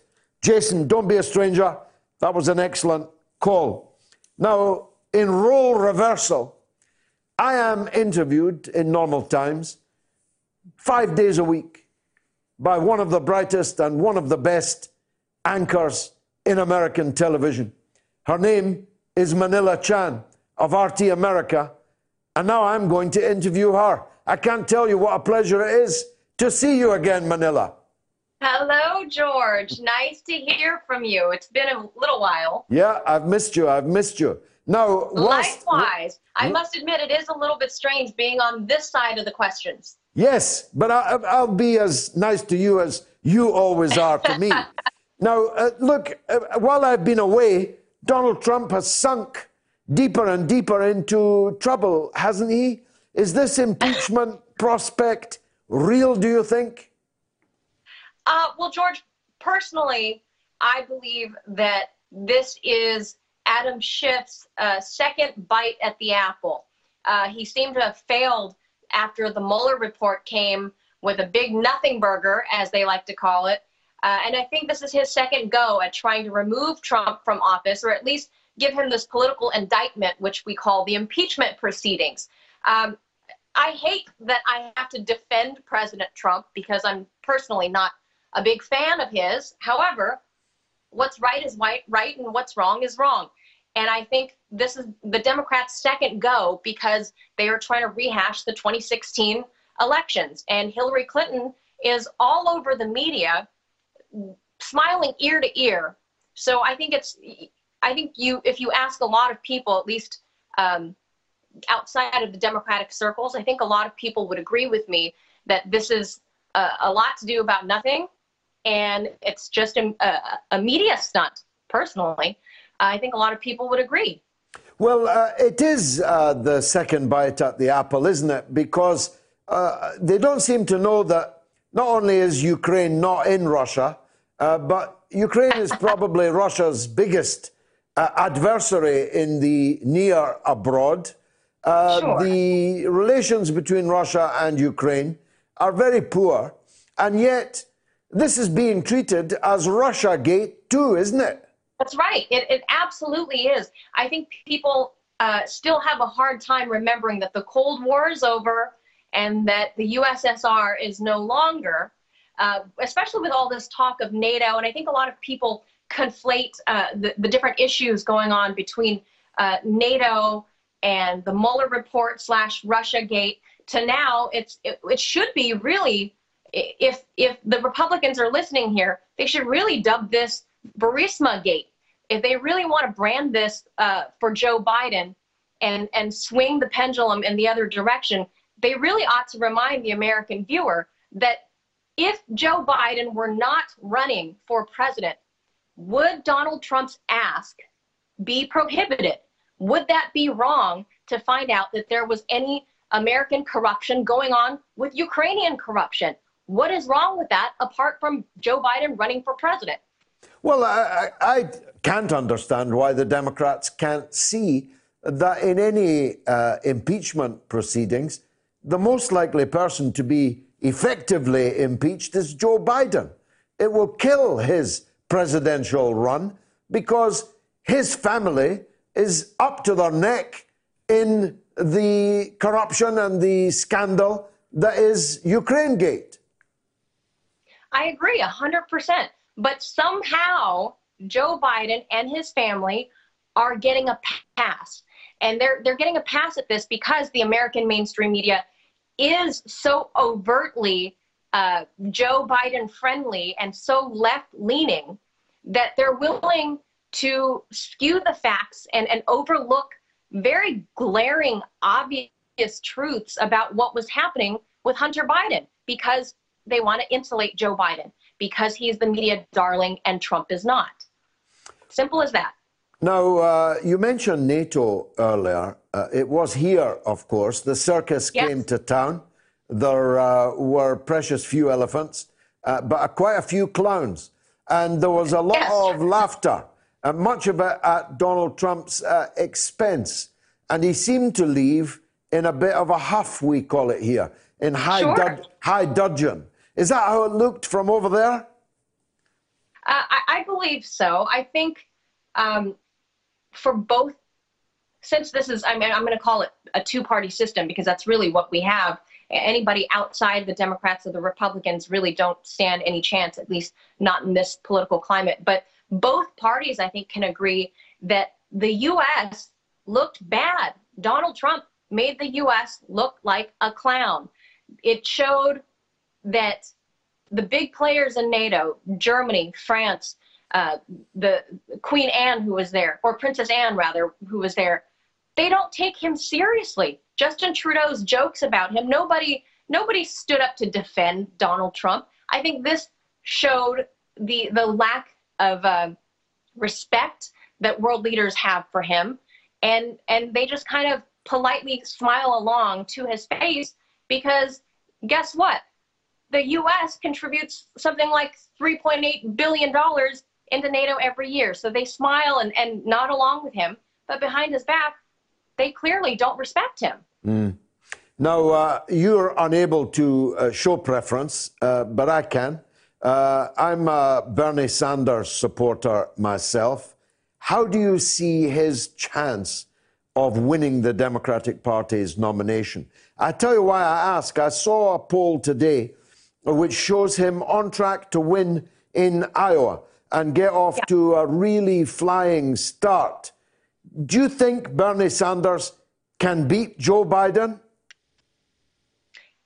I think if it were a fair fight, George, Bernie could win. If this was a fair election, it could win. If the DNC didn't have it in for him back in 2016, and this is now carried over now going into 2020, the DNC does not want Bernie Sanders to win. He's a disruptor. He overturns the apple cart all the time. He's known for doing that in Congress, and the DNC doesn't like him. Joe Biden is not a disruptor. Joe Biden is part of the system, and they like that. The same way Hillary Clinton was just next in queue, if you will. So Joe Biden is now the anointed one. My prediction, if you ask me, I know you didn't directly ask, but if you ask me, my prediction is that Joe Biden is going to get the nomination because the DNC has made him the anointed one.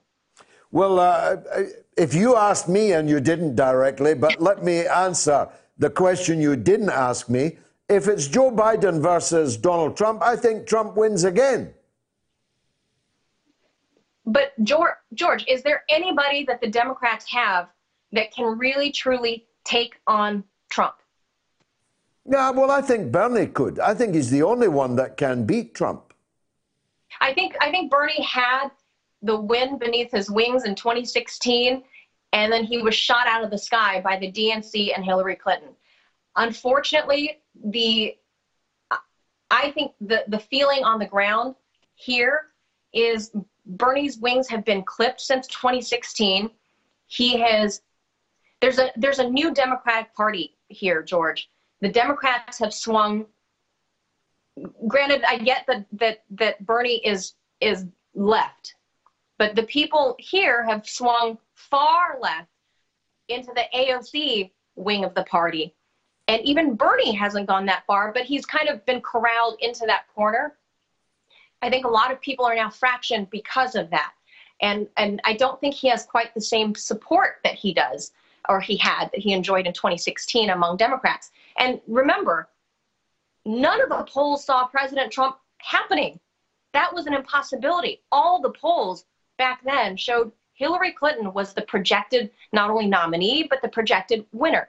So I think a lot of America does not trust any poll any longer. And I don't think you should trust the polls now. I think when you talk to a lot of, I would say, Gen X and even older millennial voters, people that are more or less in my age group, a lot of them are fractioned. Bernie doesn't have the same support that he had in 2016. It's quite unfortunate, but I think a lot of people are looking to find somebody to bring America back to normalcy, if you will. And I think a lot of people view Joe Biden as that normal place. However, the wild card I'll give to Pete Buttigieg, because he is actually really gaining a lot of momentum. Nobody saw him coming, but I still do believe that the DNC pulls the strings here. And when they pull those strings, I think it's going to reveal Joe Biden as the nominee. So Bloomberg's billions won't change the dynamic at all? I don't think so. I think he's a little bit of a disruption. I think he'll make for some good TV. There'll be, it's the battle of the New York billionaires.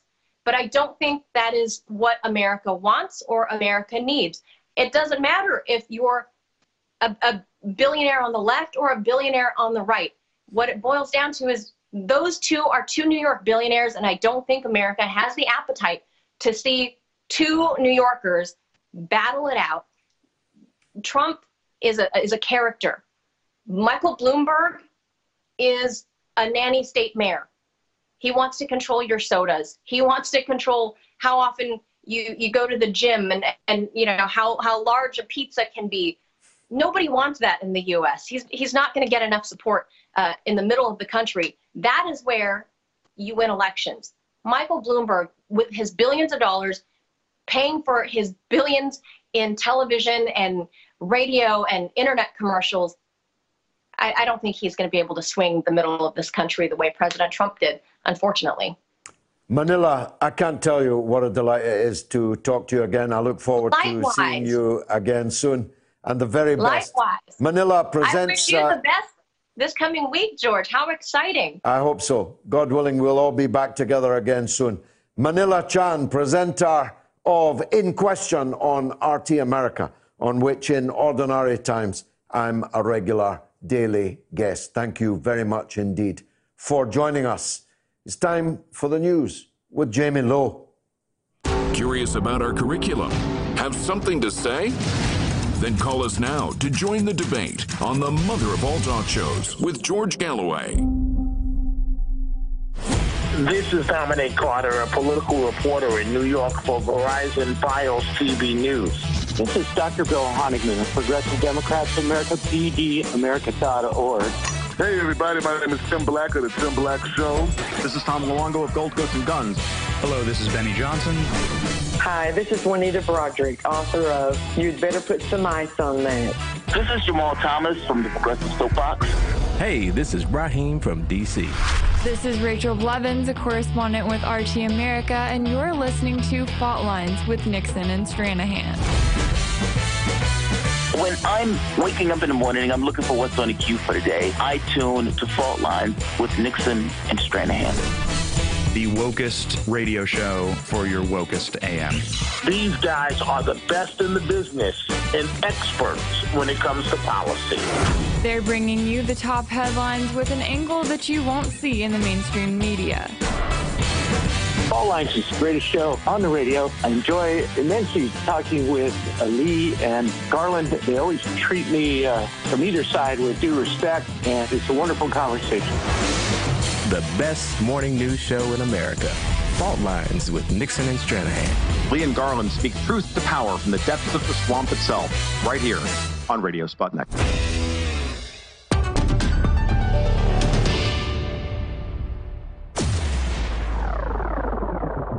Radio Sputnik. We speak your language.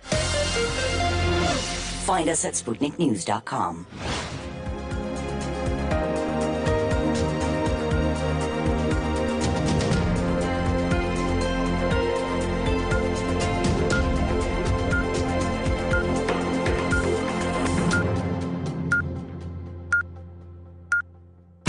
Radio Sputnik News.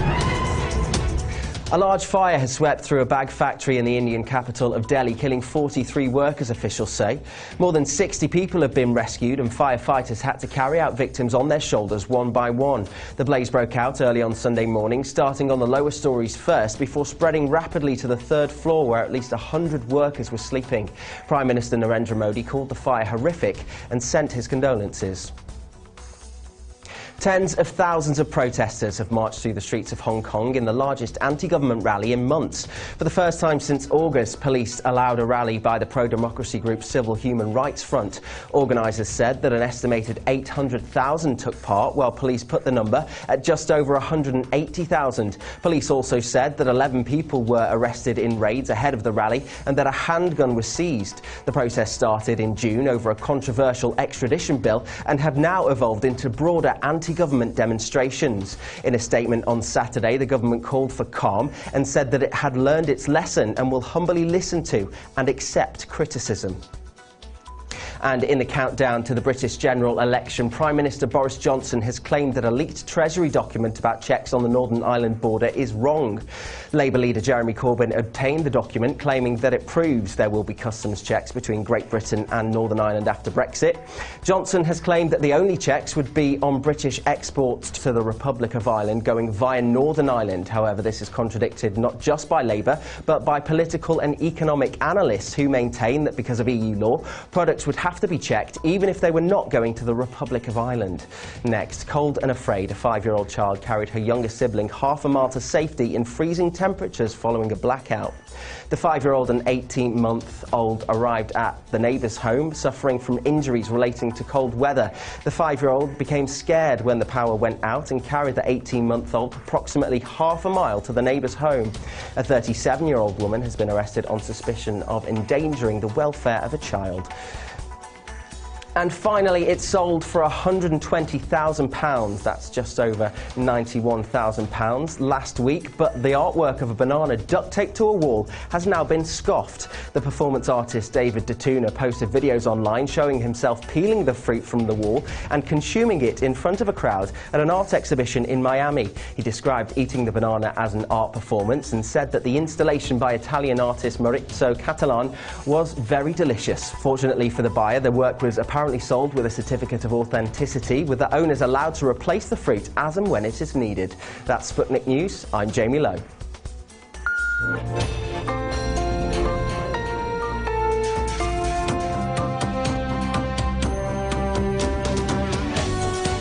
You're listening to Radio Sputnik. Telling the untold. Welcome to the Open University of the Airwaves with George Galloway, only on Sputnik Radio. That simply must be a publicity stunt, the banana for 125,000. Apart from anything else, Adam, what happens when the banana rots? Well, they'll have to spend 225. Buy it again? Or they could just go down to the Aldi or the Asda or the Lidl and get it for less than £1. Well, less. Now, I'm joined, as you can see, by Adam Gary. Hashtag Ask Adam. People already asking in their droves. Let me run through some of them. With regards to the United Nations Climate Conference in Spain, COP25, I wonder if you can make Adam address the issue of carbon quota or carbon credit. As the cleverest man in England, he should be the right man to talk about this with authority, because it doesn't make much sense, at least not to me. Nor me, actually. I don't think it's supposed to make sense. This is from Sindre Hepso in Norway. Hope you can make Adam address this. Let me make you. Go on. Oh, I feel the force of nature coming down upon me, like hopefully some on certain green benches will in a week. Not that I'm going to mention that. Well, in general, whenever someone hears the word quotas, run as far as you can in the other direction. This is true whether it's trade quotas, which fit under this surreptitious thing they call non-tariff trade barriers, which is a tariff through the back door or a stealth tariff, to use language borrowed from the nemesis of Gordon Brown. I don't like quotas when you have all women short lists, all men with one arm long lists, all dwarf short lists. I think that a position should be gained because of merit in the business world and in general, with maybe the exception of the clerical world and the House of Lords before Tony Blair stuffed booze merchants and his flatmates and other people in that once great legal and legislative chamber. Now, as for this carbon quota stuff, it's a lot of rubbish, and I'm actually going to say something nice about Mr. Corbyn, which people probably weren't expecting, but of course, this is Piers Corbyn, the brother of the leader of the Labour Party. He makes a point, and he's a scientist, that carbon, he calls it the gas of life, I believe he calls it, because it's good for the trees. Through the photosynthetic process, they absorb it, and it's food. Carbon is plant food. And so the idea that we need to limit carbon is itself a fallacy. And another point that my favourite Mr. Corbyn makes is that an increase of carbon in the atmosphere isn't the cause of changing temperatures, but it's the result of naturally occurring temperature changes. So the idea that one can artificially enforce a quota of how much a natural substance is protruded and exhausted into the atmosphere is simply ludicrous. These people are attempting to play God, and when those have given up on faith and think that they are gods on birth, they quite frequently start to typecast themselves in that way. There you go, Sindra. You thought you might have stumped him, but you didn't. Andy Omega asks, what's your verdict on Farage modifying the Brexit Party to the Reform Party? Will it carry momentum and political influence? Well, I've been vindicated. I said that Farage is something of an 18th century liberal, and now he's sort of transitioning, as everyone does these days, into a sort of Gladstonian figure. Now, Farage and Gladstone have some similarities. They both started out life in the Tory party, though everyone tends to forget that because they were much more famous outside of the Tories than in. And the other thing that's similar is they both went to the radical liberal, mind you, not the socialist, but the radical liberal left the older they got, always believing in free market economics. And so these are some interesting parallels between the two of them. So frankly, if a Gladstonian party led by Farage were to replace the Joe Swinson party, which is neither Lloyd George, Asquith or Gladstone in its... Neither liberal nor democratic. Quite. It's a bit like the Holy Roman Empire of parties, and I think it may suffer a similar fate at the ballot box. But yeah, I mean, I'm quite the opposite of a Gladstonian liberal, but if it does what it says on the tin, and if he can admit that it's a Gladstonian liberal party, sure, why not go and replace the Liberal Democrats? You'll have as much, if not slightly more success. I should say Adam has absolutely no idea that, of the questions that I'm posing to him. Here's another one. Evening, gentlemen. With the general election night, thus likely a Labour defeat too, do you believe it's the end of the road for Project Corbyn? If so, who do you envisage wresting control of the Labour Party long term? I think it's going to be less of a wrestling match than sort of someone crawling out of the desert on all hands and knees only to be told that the water fountain has run dry, possibly because of too little carbon in the atmosphere. I think that there is going to be, assuming that Johnson's Tories win, which is a fair assumption, as Sir John was saying earlier, I agree with much of that. I think that there's going to be a segment in the Labour true believers that will want Corbyn to continue. And there'll be a minority numerically, but they'll be very vociferous in their chants and in their expressions of why Corbyn should stay on. Ultimately, though, I don't think he will. John McDonnell, who's already planning to be sort of the Nostradamus of the new Labour Party, combined with a kind of Cardinal Richelieu, he's already said that he wants a woman leader, which is a quota, of course, of sorts, of big sorts. And so that sort of narrows it down. It means that MacDonald is ruling himself out, but he's certainly going to be the power behind the throne. I think he's probably too nasty of a character, far from being the magic grandpa, as the supporters of Corbyn call him. MacDonald is sort of like a nasty... He's sort of like the Tin Man from The Wizard of Oz. You've got Wicked Witches of the North London, which is Emily Thornberry. You could do a whole panto, but he can't be the leader. So it's going to be a woman. And just to make things ever more horrifying, we were supposed to Brexit on Halloween. That didn't work. But to keep that spirit up, some say, and I don't think she'll get through, that Jess Phillips, the woman with the endless mouth, might... Jess Phillips will definitely be a candidate. Yes, I mean... She'll be on the ballot pit. The Socrates Impersonation Festival of Central Birmingham wouldn't be the same if she had to resign her role to lead the Labour Party, but I don't think she'll get in, even though she has the only qualification that John McDonnell cares for, being born without male genitalia. Liam Ryan says, ask Adam, how's your infatuated support for imperialist pawn Duterte holding out?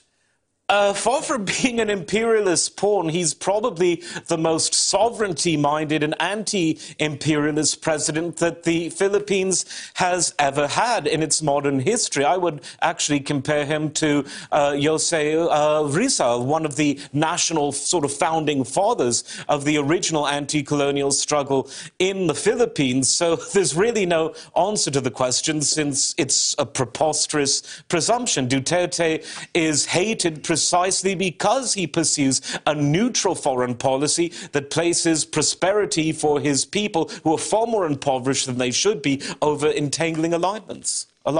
Now, our poll number 2 of the evening: who would Boris Johnson fear most in a face-to-face? A, Andrew Neil; B, George Galloway; C, Duncan Ferguson. Is Joe Swinson not on the list?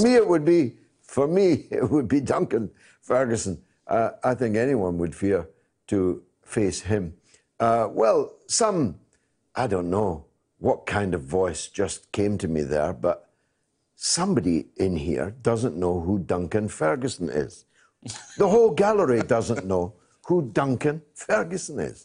Duncan Ferguson is one of the most magnificent athletes, footballers, ever to play on this island.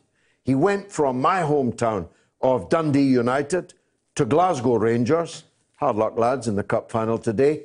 And then he went south to Everton and became a club legend. And now he's the interim manager. And they beat Chelsea 3-1 on Saturday, an occasion marked by Big Duncan, as he's known, picking up the ball boys and literally twirling them round his head. His house was burgled by 2 idiots who imagined that they could take on Duncan Ferguson, and he hospitalised both of them. Well done. And then another 2 idiots tried to do exactly the same thing, and he hospitalised both of those. Doubly well done. He has 4 convictions for punching people. He's a man of conviction. So that's who Duncan We Ferguson need conviction is. politicians. A conviction football manager. Anyway, you can vote on my Twitter. Andrew Neil, George Galloway, or Duncan Ferguson. Let's take a call from Austria. Yvonne in Austria. Welcome, Yvonne. Hello, George. How are you? It's an honour to speak to you. Thank you very much for taking the call. No, thank you. Thank you very much. We don't get many calls from Austria. Thank you. No, I'm following you all the way from Austria since your beautiful speech outside Belmarsh Prison, actually, for June. And I meant before that, but yeah, that was really amazing, the speech. Wonderful. But, thank you. I have to say, I like it. You know, you talk about a man of conviction, that's you, I think, and talk about Tony Benn a lot. I actually managed to see him speak in England. Yeah, wonderful. He was the greatest of them all. Yeah, so I'm a bit of a stalker, so to speak, so I follow you around. Well, you're very, very welcome. I watched you on Friday night at the West Bromwich East. At the Working Men's Club, yeah, we had a really good audience. Actually, the biggest meeting we've had was absolutely packed, and people can still see it on YouTube. Yeah, it was really lovely. Yeah, thank you. And I mean, yeah, there's a lot of things actually I could chat to for ages. But anyway, the one thing that caught my ears at the end of the hustings, is that a hustings? Yeah. Yeah. It was a one-man hustings. The opponents didn't turn up. Ah, that's the kebab man, oh? Sorry, I don't know if that's rude. Well, we're not going to talk about the actual contest, but yeah, thanks. Yeah, the thing I wanted to ask you was, at the very end, you said something about announcing on Saturday that you were going to form a political party. Yes. Well, let me tell you that we did found the Workers' Party of Britain on Saturday afternoon in the Kendrick Building in West Bromwich, in the West Midlands. And I think when you see the pictures and the video next weekend, right after the election, you'll be very pleased indeed by the quality, the quantity, and the surroundings, for that matter, for the party. So it was formed on Saturday, and it will be launched, it will go live, as it were, this coming Saturday. Workers' Party of Britain. You can look at it as a kind of Brexit Labour Party, a socialist party that believes in Brexit. And we'll be trying to build support amongst those sections of the British working class that have fallen out of love with the Labour Party. Last word to you, Yvonne. Oh, well, I'm just, I'm always getting tears in my eyes somehow listening to you. And it's kind of, I mean, I do think somebody once tweeted that out on Twitter that the American who, is in charge of America, it's not only important for America, it's important for the whole world. And that's another reason why I follow politics very closely. And, hearing that you're going to do that, I think that's what Britain needs, really. It needs a new party. It needs honesty. I mean, the world needs honesty, doesn't it? God bless you, Yvonne. What are you doing in Austria, incidentally? Are you working there? Well, I'm a I work with children, yeah. I do art and craft with children. Yeah. And you're from the Emerald Isle, I can detect. From Dublin, yeah. How wonderful, a lovely Dublin accent. Thank you very much for all your kind words and thoughts. Let's go to Roy in Brentwood. Go ahead, Roy. Oh, hello there. Nice to hear from you. And you, lovely. Thank you. I admire you very much for your honesty and integrity. I've followed you for years. Thank you, Roy. I just asked you, like, to ask this question. When they refurnished the banks in 2002 after the subprimer, 455 billion, sorry. Billion, yeah. Big B. Yeah. Capital B. Yeah, capital B, billion, yeah. Wouldn't it have been better to refinance the public services and put the money into the economy rather than give it to the banks who paid themselves bonuses afterwards for their incompetence? We would have actually been better taking all those hundreds of billions into a helicopter and scattering them randomly across the land, because at least then that money would have been spent, would have circulated, kick-started and circulated in the economy, rather than disappearing into the black hole of the commercial bank vaults, thus falling foul of all moral hazard of rewarding failure in private enterprise with subvention from public funds. The very opposite, Adam, of what capitalism is supposed to stand for. Well, quite right. It's not capitalism at all. It's a kind of, it's a banker's socialism. And it's appalling. As someone who's a libertarian free marketeer, with a few exceptions, I'm not a doctrinaire in any field, but I'm generally an economic libertarian, it was absolutely perverse what happened. When the shop round the corner folds, you don't get a government-subsidized bailout. When someone defaults on their debt, they don't get a government-subsidized bailout. So why should these banks, which operated under the worst practices, took a system that was already appalling called fractional reserve banking, and they just multiplied it to such grotesque levels of sub-economic vulgarity? If anyone deserved to fall, and fall badly, it was these people. It's the Jimmy Cliff theory of capitalism. The bigger they are, the harder they fall. But not when you have this banker's socialism. Yeah, well, they were too big to fail. Bankers too big to jail. Well, the Jimmy Cliff theory of economics, which is a pure free market model, would disagree with that. But Gordon Brown, who then went and preposterously said that he saved the world, felt otherwise. But no, these and banks... the former Trotskyite, Alistair Darling. Quite right. Whom I first encountered at Waverley Station, pressing Trotskyite tracts on bewildered railwaymen. Well, it's not that much of a stretch, because Trotskyites are in love with power. They hate individual freedom. They hate working class people speaking for themselves. They hate tradition. They hate just about everything I like. But they like the idea of control. And what better control than to fuse a supposedly thriving banking industry with the government? It's Trotskyism with, to borrow a phrase from Vince Cable, with a pinstripe veneer. Well, last word to you, Roy. Yeah, well, I agree entirely with you. The fact is they blame the Tories for this, but the fact remains it was Gordon Brown that basically lent this money to the bankers for their incompetence. Yeah, he didn't lend it. He gave it gratis. He just gave it, and they didn't even take seats on the board. I recall vividly Alistair Darling saying in the House that I've never been a believer in the government having a chair at the boardroom table of private banks, and I rose to say, oh, yes, you were. I first met you pressing Trotsky tracks on bewildered railwaymen in Waverley Station. Roy, thanks very much for that. Let's take a quick break.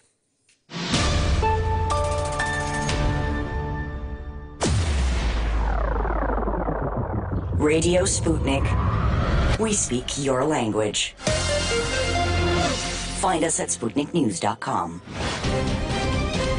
Tune in every Thursday to Loud and Clear with Brian Becker for the regular segment called Veterans for Peace, where we focus on the contemporary issues of war and peace that affect veterans, their families, the country, and the world as a whole. Veterans for Peace President Jerry Condon joins the show every Thursday. Hear about this and more every Thursday right here on Radio Sputnik.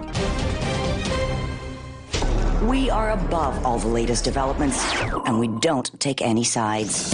Radio Sputnik, telling the untold. The mother of all talk shows, with George Galloway. The world is our classroom, and you're welcome to sit in and join the seminar. Who would Boris Johnson fear most in a face-to-face? A. Andrew Neil, B. George Galloway, C. Duncan Ferguson. You can vote on my Twitter feed. ArtSpeak Central says Libya today is a broken country due to America and its grubby allies. And Jonathan Hands says the Western imperialist forces were determined to destroy Libya. And Yinka says Gaddafi was loved across Africa. His death set back the continent, but at least it has achieved one thing, waking up a sleeping mass to the cold reality that crooks intend to rape the land. Here's one from Angela in Newport. What do you think's happened to the man in the double-breasted pyjamas, namely Jacob Rees-Mogg?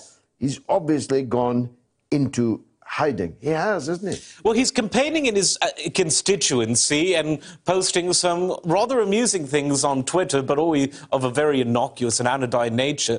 But essentially, some of the stage managers of the Tory party that haven't yet been shown the exit that came in during that ghastly era of Cameron, they're trying to stage manage this campaign, which is one of the worst campaigns there's ever been. It's only saving graces the Labour campaign has been even worse, which is to say nothing of the Lib Dem campaign, which is like watching a bus go over a cliff backwards, only to see that the sea's been drained because of global warming. With Joe Swinson on the side of the bus. With mouth wide open, like a shark ready to attack. Yeah, the Tory high command, the boring men in grey suits at Tory HQ, have kept him out of the limelight because of a frankly misunderstood statement that he made about the Grenfell tragedy on another radio show.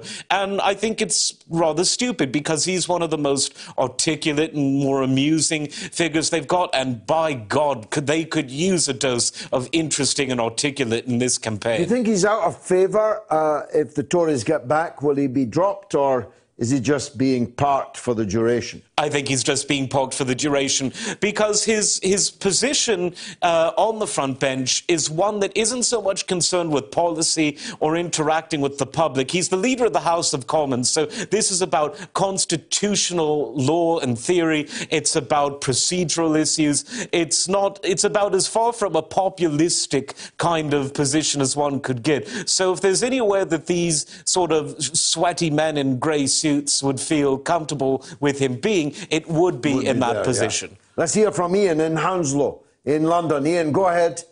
Hello, George. Nice to hear from you again.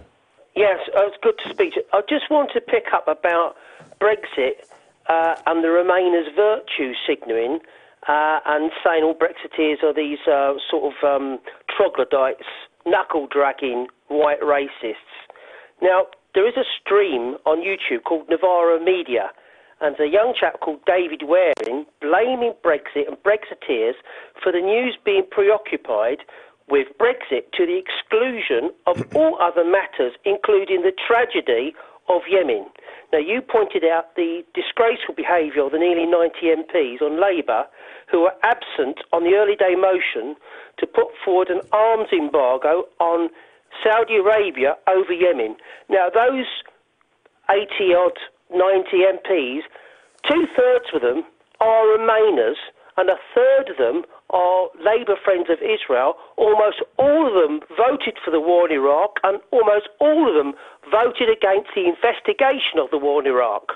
I've contacted David via YouTube, and he hasn't had the decency to reply. Well, I have nothing to do with Novara Media, which seems to me to typify precisely the culture war issues that I was talking about earlier in the evening. So I'm not able to guide you on how to get any redress from them. But the news is worse than you think. It wasn't 80 or 90, it was well over 100 Labour MPs, and it wasn't an early day motion, which is a meaningless declaration on a piece of paper. It was an attempt to legislate on the floor of the House, introduced by Jeremy Corbyn, to suspend all British arms exports to Saudi Arabia until an investigation had taken place as to their illegal use in the slaughter of civilians in Yemen.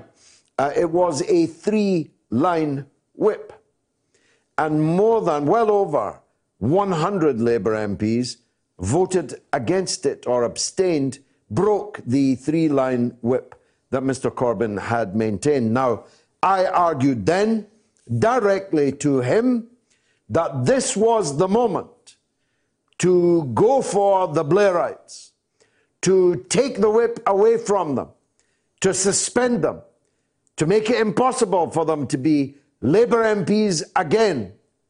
Because what could be better territory for a Jeremy Corbyn figure than a group of MPs actively supporting the most reactionary, vicious, vile, head-chopping, crucifying, torturing, obscurantist regime on the earth, namely Saudi Arabia.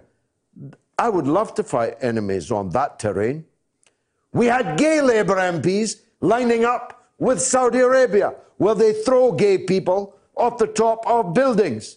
We had women Labour MPs standing up for Saudi Arabia despite the imprisonment from dawn to dusk, from daughterhood to adult and motherhood of women citizens of Saudi Arabia being effectively incarcerated in their own homes, in their own families, and to their male relatives. What better territory would there have been for Jeremy Corbyn to confront and defeat the Blairites than that?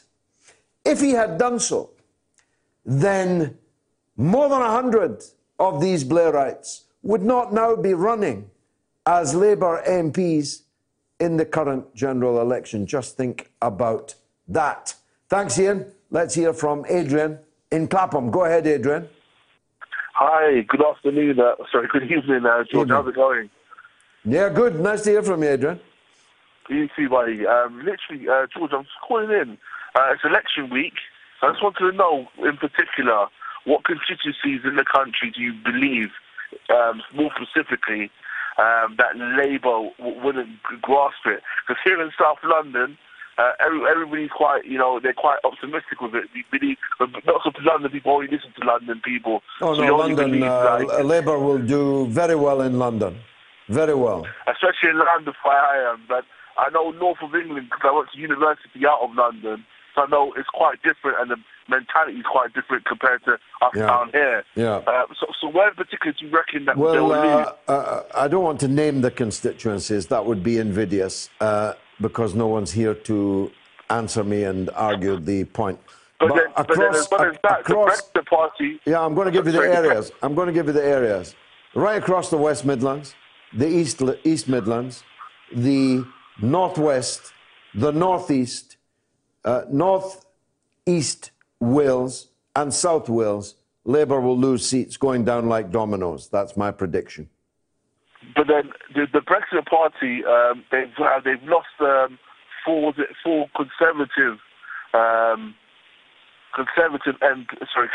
MPs that have gone back to Conservative. Not MPs, no, members of the European Parliament who were elected as Brexit Party MEPs, but are not resigning their seats now that they've left the Brexit party, which seems to be exactly... Would that affect Nigel Farage? No, I don't think it'll make any difference. I'm sorry to tell you, it won't be the Brexit party that is taking these seats from Labour. It will be the Conservatives. Oh, wow. Okay. All right, see if I'm right and see if I'm wrong. Come back next week. Thanks for that, Adrian. Jennifer in Clitheroe. Go ahead, Jennifer. Oh, hello, George. Hi. Now then, I don't want your wife, Gayatri, to take this the wrong way, but me and my friend adore you. Thank you very much. Anyway, George, you were talking about... I've also been watching you in West Brom at your meetings and listening to what you've been saying. And I know that you mentioned about a new party, and it sounds a marvellous idea, but it reminded me of many years ago when Arthur Scargill had formed the Socialist Labour Party, and of course you'll remember this very well. It was all in after the aftermath of the dreadful miners' strike and Tony Blair and all the damage that had been done to the Labour movement. And actually, I remember I'd actually joined the Socialist Labour Party then at the very early stages, but it never really got off the ground, George. And so I wondered what you thought of this now. It's a very, very good. It's a very good question, Jennifer. The lateness of the hour doesn't allow me to do it justice entirely. I would say, in short, that Arthur's idea was at a time that hadn't come. It was premature.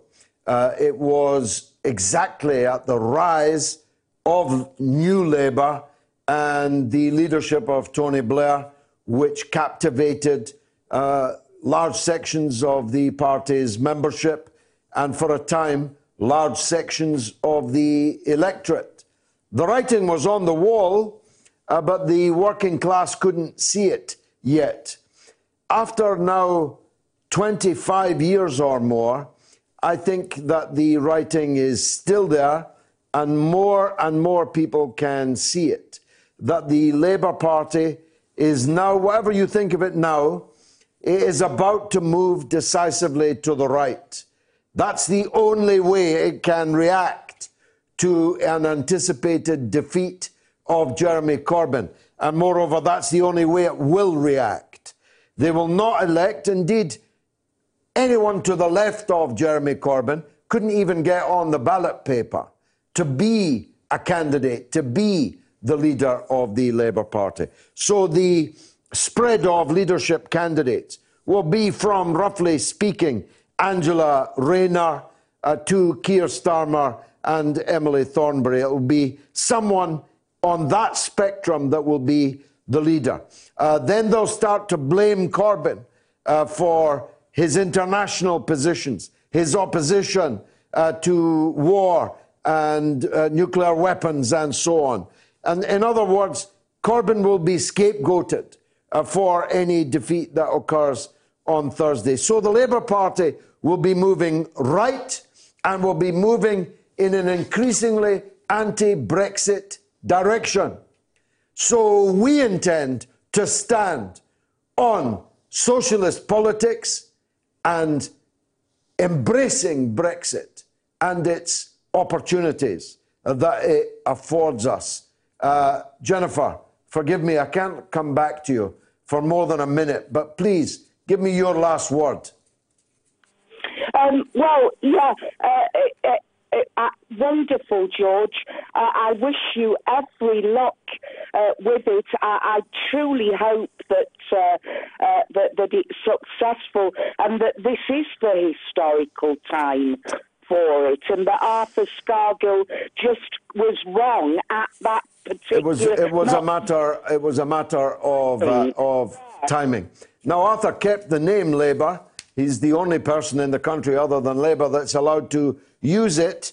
But I'm sorry to tell you that's not the asset that it once was. How's the poll doing? Andrew Neil, 35%, down 1. George Galloway, 45%, up 1.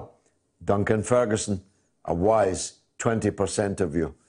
Now, you can still vote until 10 o'clock on my Twitter feed on that. G.J. Woods, if Jeremy Corbyn was in complete control of the Labour Party's direction, acting out his views on the EU that he had for decades when he sat next to George, standing for the working class along with socialist policies, would you support him or still back Boris? Hashtag Ask Adam. It's one for you, Adam.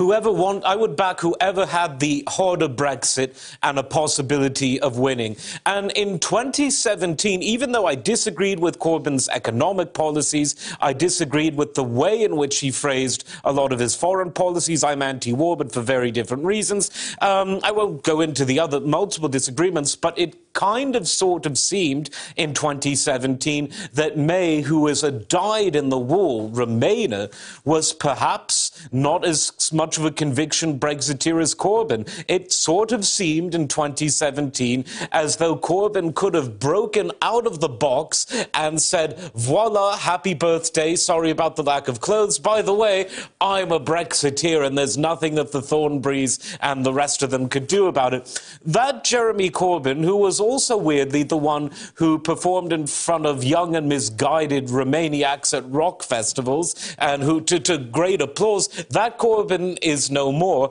And the Corbyn that for decades spoke out quite correctly about how bad the EU was, that Corbyn is also no more. So in a Brexit election, I favour whoever wants the hardest Brexit who can actually win, which discounts some of the smaller parties, I have to say. Robert Hickey says Gaddafi was okay, a bit strange, but better than a lot of them. I think that sums up Gaddafi quite well, don't you? It's neither the most generous nor is it the most critical view, so I'll go with that, I suppose. Tony says, once Colonel Gaddafi decided to move away from the US dollar, the Americans had to remove him.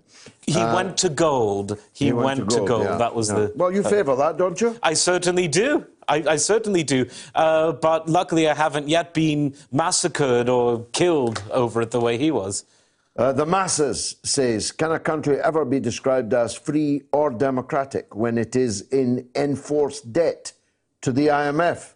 Well, I don't think that debt of any kind is compatible with any sort of freedom, because once the government gets into debt, you're essentially living in a slave economy, which will quickly become violent. Let it not be said that the Second World War was caused by anything other than a German economic policy, which was not so different than what the Federal Reserve and other central banks are doing by printing money and issuing bonds that can't realistically be redeemed other than through the issuing of more bonds and more printed money. In Germany, they called them MIFO bills, which were essentially, it was a promissory note that was given where they sold the MIFO bills to get the cash that they needed for all their maddening deficit spending, but they knew they couldn't ever pay this back.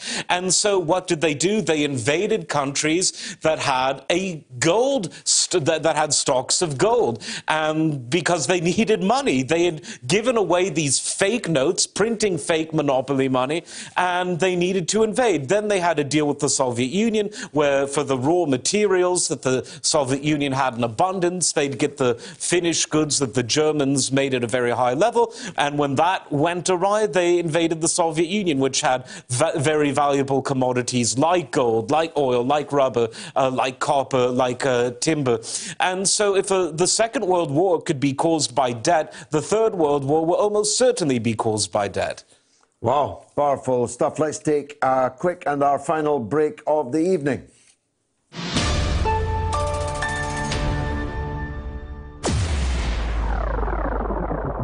Radio Sputnik.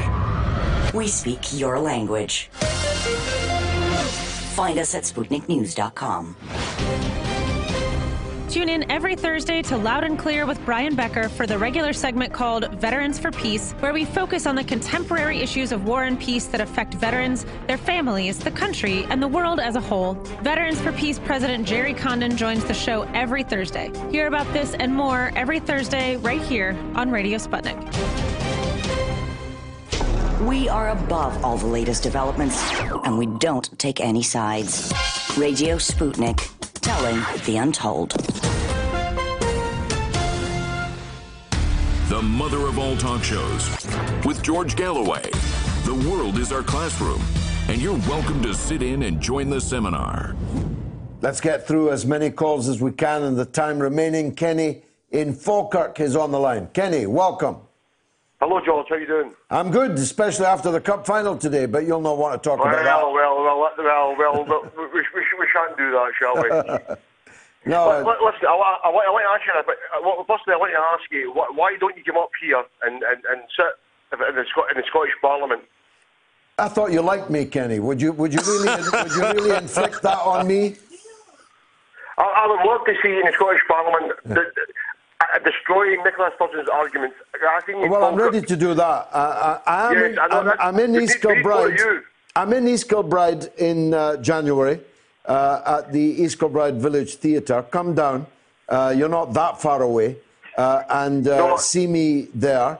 And our new party may well stand in the Scottish Parliament elections, but not me, because I'd be a fish out of water in that wee Parliament. I must tell you. If you love me, don't force me. Unfortunately, I have a prediction that the Tories may well succeed with a 30 majority. The SNP may achieve 40, but that won't be enough for Sturgeon to declare a mandate. Well, if she goes for another referendum, I'll be in Scotland for the duration to fight as I fought in 2016, or 2014 rather, to some effect. I'll be just saying no all over again, all over Scotland. Well, I heard you just saying no in Falkirk in 2015, and it was tremendous. Thanks. Now tell me, how do you see the Scottish end of this general election going?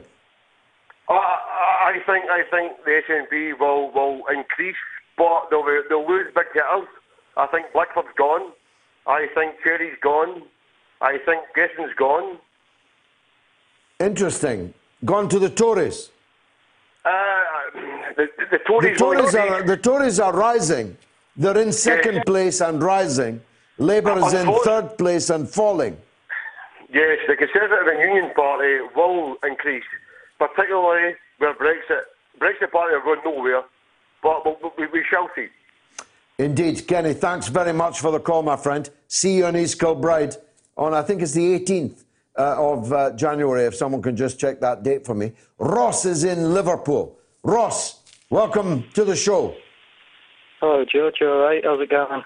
I'm doing fine. So is the football in Liverpool. Both of you. Well done. Go ahead. Yeah, not too bad. I was wondering what your thoughts are on ISIS brides returning to the UK.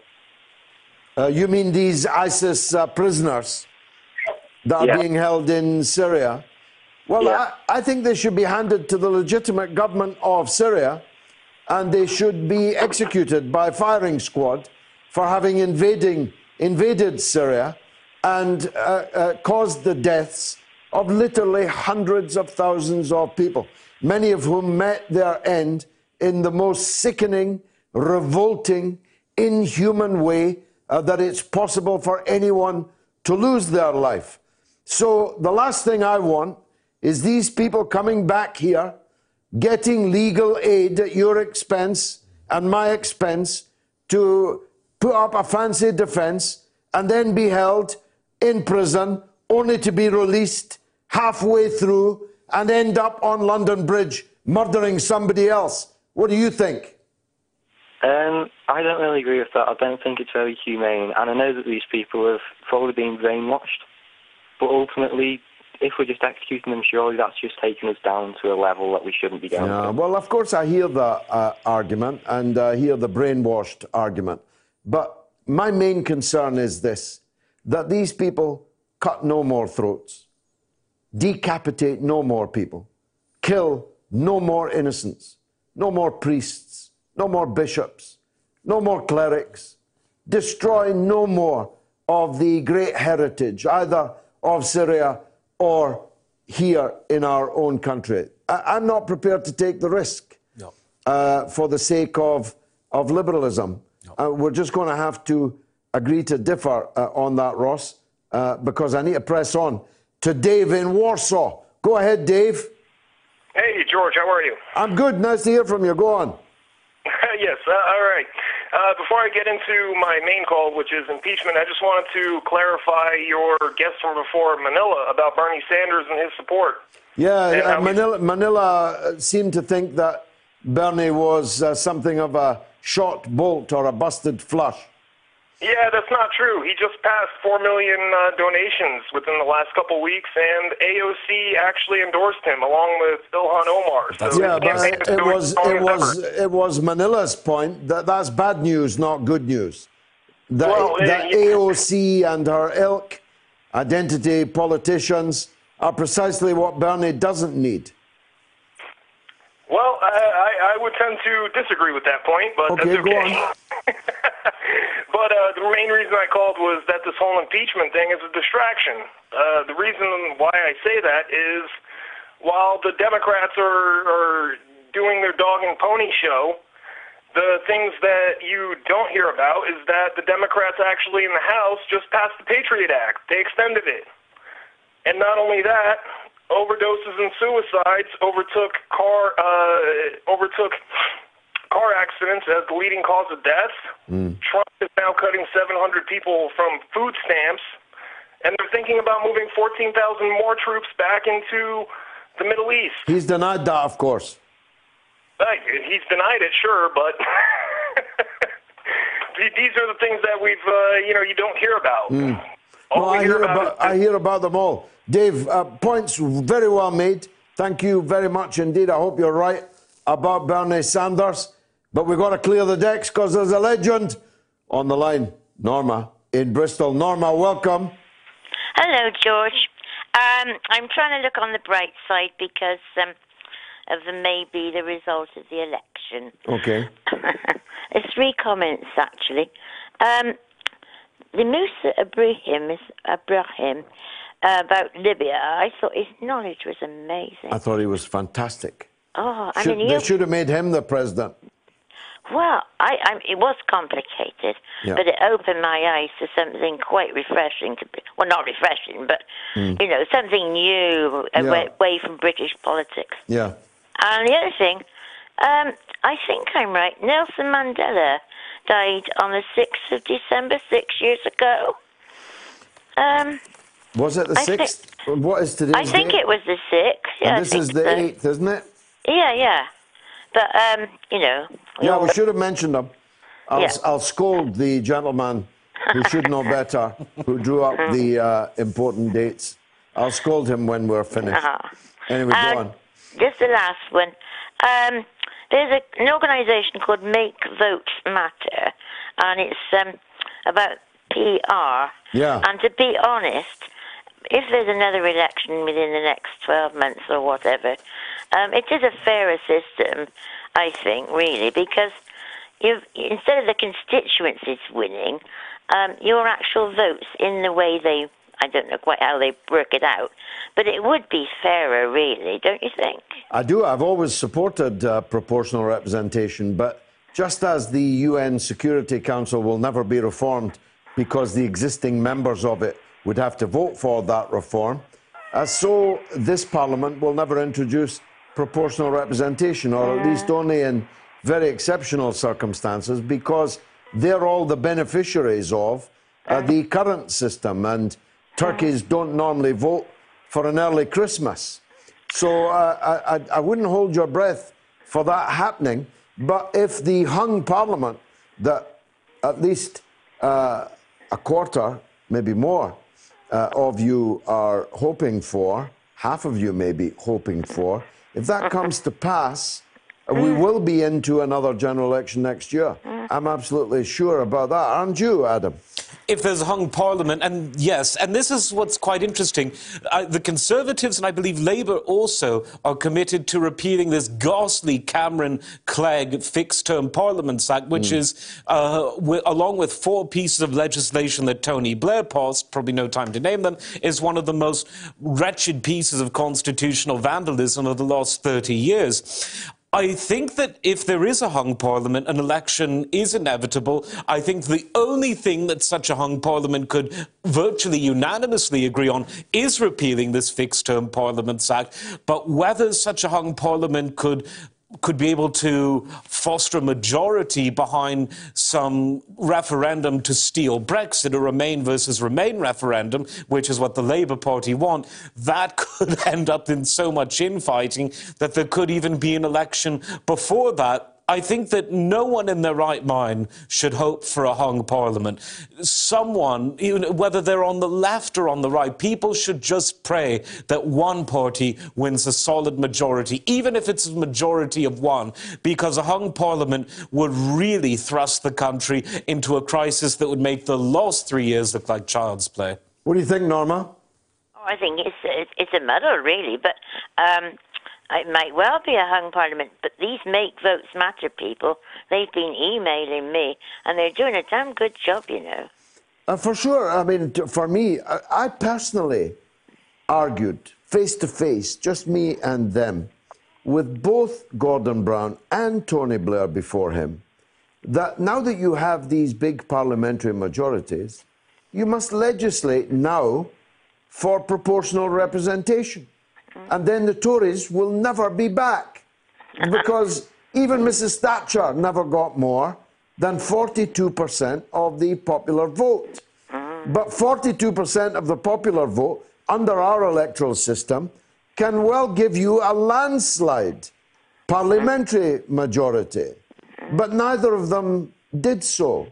And now we have the very real prospect of the Conservatives going back. Now, when you think about this, Norma, it is actually a damning indictment on the Labour Party and on the mass media that has facilitated it, that a party that's been in power for a decade, most of which has been a decade of withering, bitter austerity, which has been led by a series of donkeys, David Cameron, Theresa May, and now Boris Johnson, is seriously going to get another majority on Thursday, if the polls are right. It is a damning indictment on everyone concerned in the political class, the political system, the Labour Party, the TUC,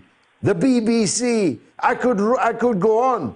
Everyone who's contributed to the fact that it seems overwhelmingly likely that Boris Johnson will get a majority on Thursday, 10 years of Tory government and another 5 years to come if he gets a majority. It's quite sobering, isn't it, Norma? Well, it's depressing, really. That's why I was interested in Moussa Ibrahim. Yeah, maybe we'll all need to move. Well, thank you very much indeed. The poll result was Labour will win the British general election, 36% of you. 45% say Conservatives, with just 19 saying a hung parliament. That was 3,169 Do you know what's votes. funny about that? Yeah. That almost... If you substitute the 19% of people saying that there'll be a hung parliament for, let's say, the Liberal and Brexit Party percentages nationally combined, you actually have a poll that isn't too different from than what the result average, is likely to be. Yes, of all of the major polling companies. So there's something to be said for that. That is very interesting indeed. You're right. 45 to the Tories, 36 to Labour, 19% being the rest Liberal, of them. Rest also Rands. Well, look, it's been marvellous for me. I hope it was for you. And if it was, I hope you'll come back at the same time next week. Mercifully, the defences of Moscow have held, and the cyber attackers have been put to flight. And I hope you've had an enjoyable and uninterrupted flow of opinion and fact and analysis and one or two laughs on the mother of all talk shows. And if you did enjoy it, please tell just one other person. Because if every one of you brings just one more viewer or listener, then we will be on an audience of 1 million. Just think about that. See you next week, God willing.